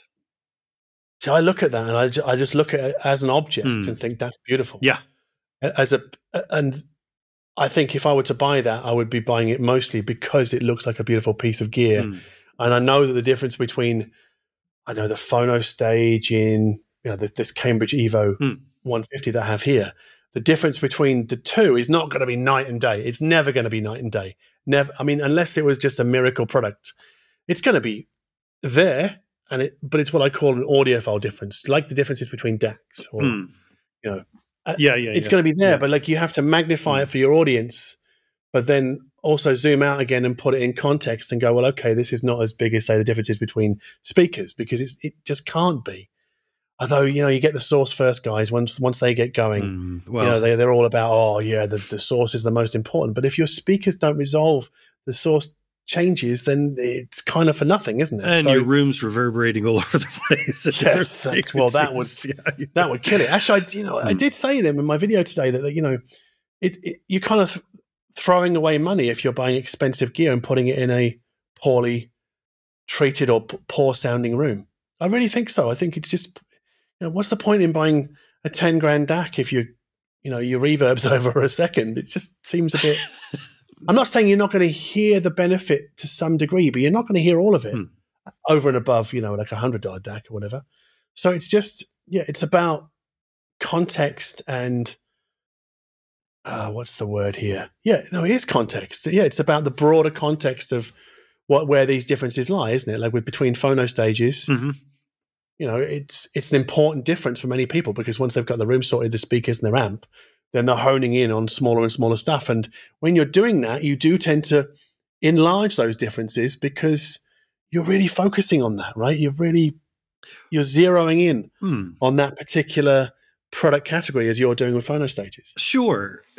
That's right. When you're furnishing your home, you're not buying a vase first, right? You're buying furniture, carpets, yes. And eventually, decorative items will come into play, but they're not at the forefront of the list of what needs to be done today. We should try and draw this to a close with a couple of recommended albums, Michael. Sure. Do you want to go first? Oh, absolutely. So my recommendation, the band name is Big Brave, and the album is Nature Mort. And this was just released last week, I think. Yeah, last Friday. And Big Brave is a 3-piece band, and it's, let's call it hardcore. I mean, I always, I never know what to call. I'm not a good genre person because I don't know, they never mean anything to me. But it's, it is that kind of, they sound to me a bit like Boris. And it's heavy guitar sound at times. And the lead singer and one of the guitar players is a woman, Robin Watty, I guess.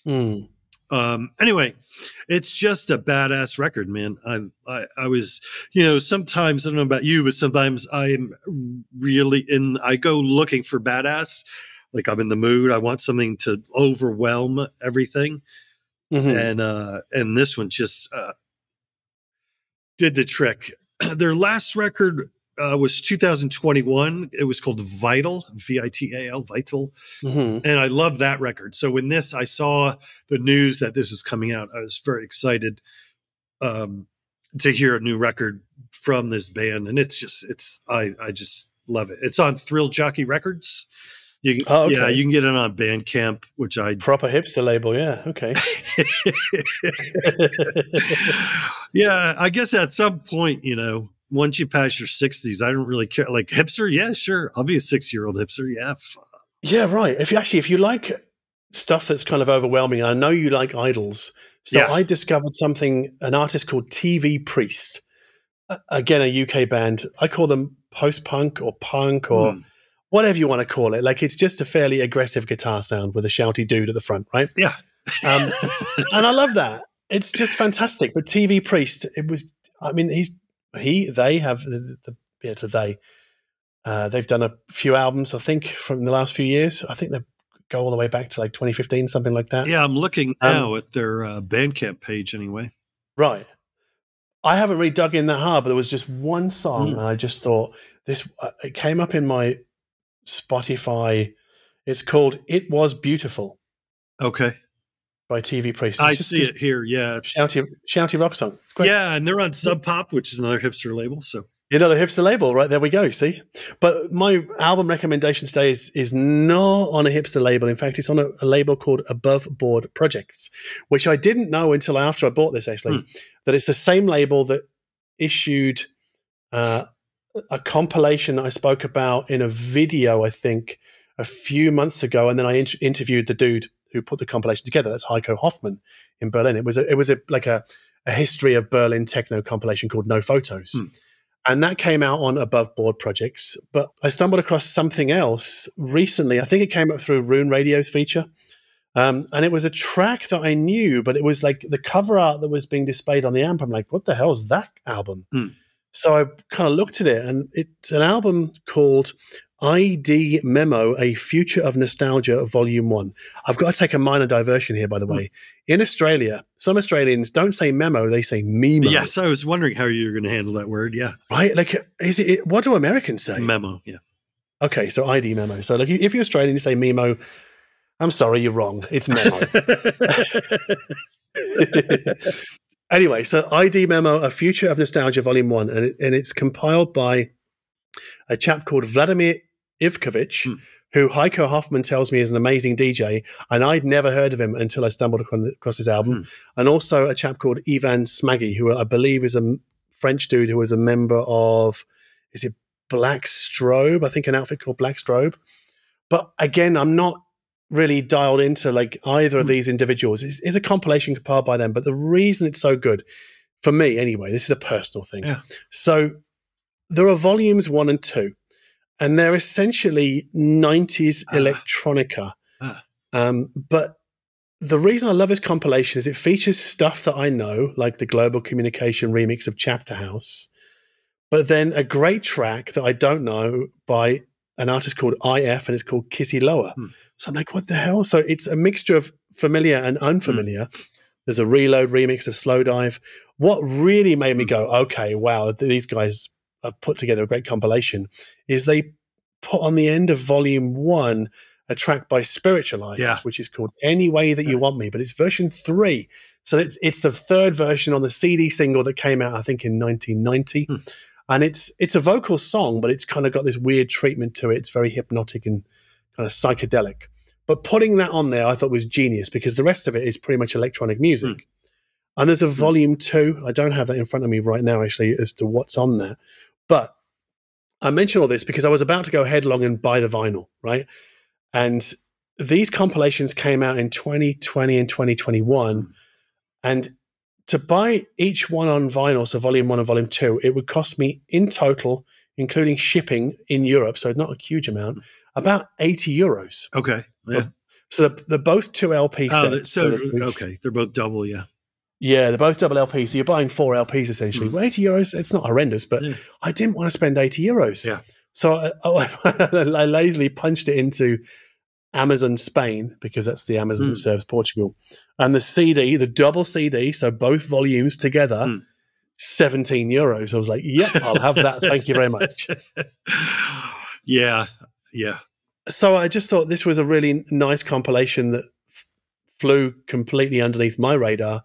And I think that the genres, Michael, to bring it back to genres that we're no good at, in Discogs it says ambient, down-tempo, IDM, shoegaze, that'll be the Chapter House and the Spiritualized, space rock, psychedelic rock, and acid. Okay. So that's pretty good. Yeah. So I wouldn't recommend buying the vinyl unless you got the CD. I don't know is it on stream? Yeah, it is on streaming services. Because that's how I first heard it, from Tidal. Right, so it's streamed from Tidal. So for me, like for €18 delivered on double CD set of not some mainstream 90s electronica, absolute win. Yeah, really, really cool. So that's my nice. I will check my recommended album this month. Yeah. Okay, cool. So I think we have talked the arse out of this episode, Michael. 2 hours and 11 minutes. My Zencastr was telling me. So we should it's a big one. Yeah, we should wrap it up. Thank you so much for chatting again, Michael. Yeah, my pleasure, man.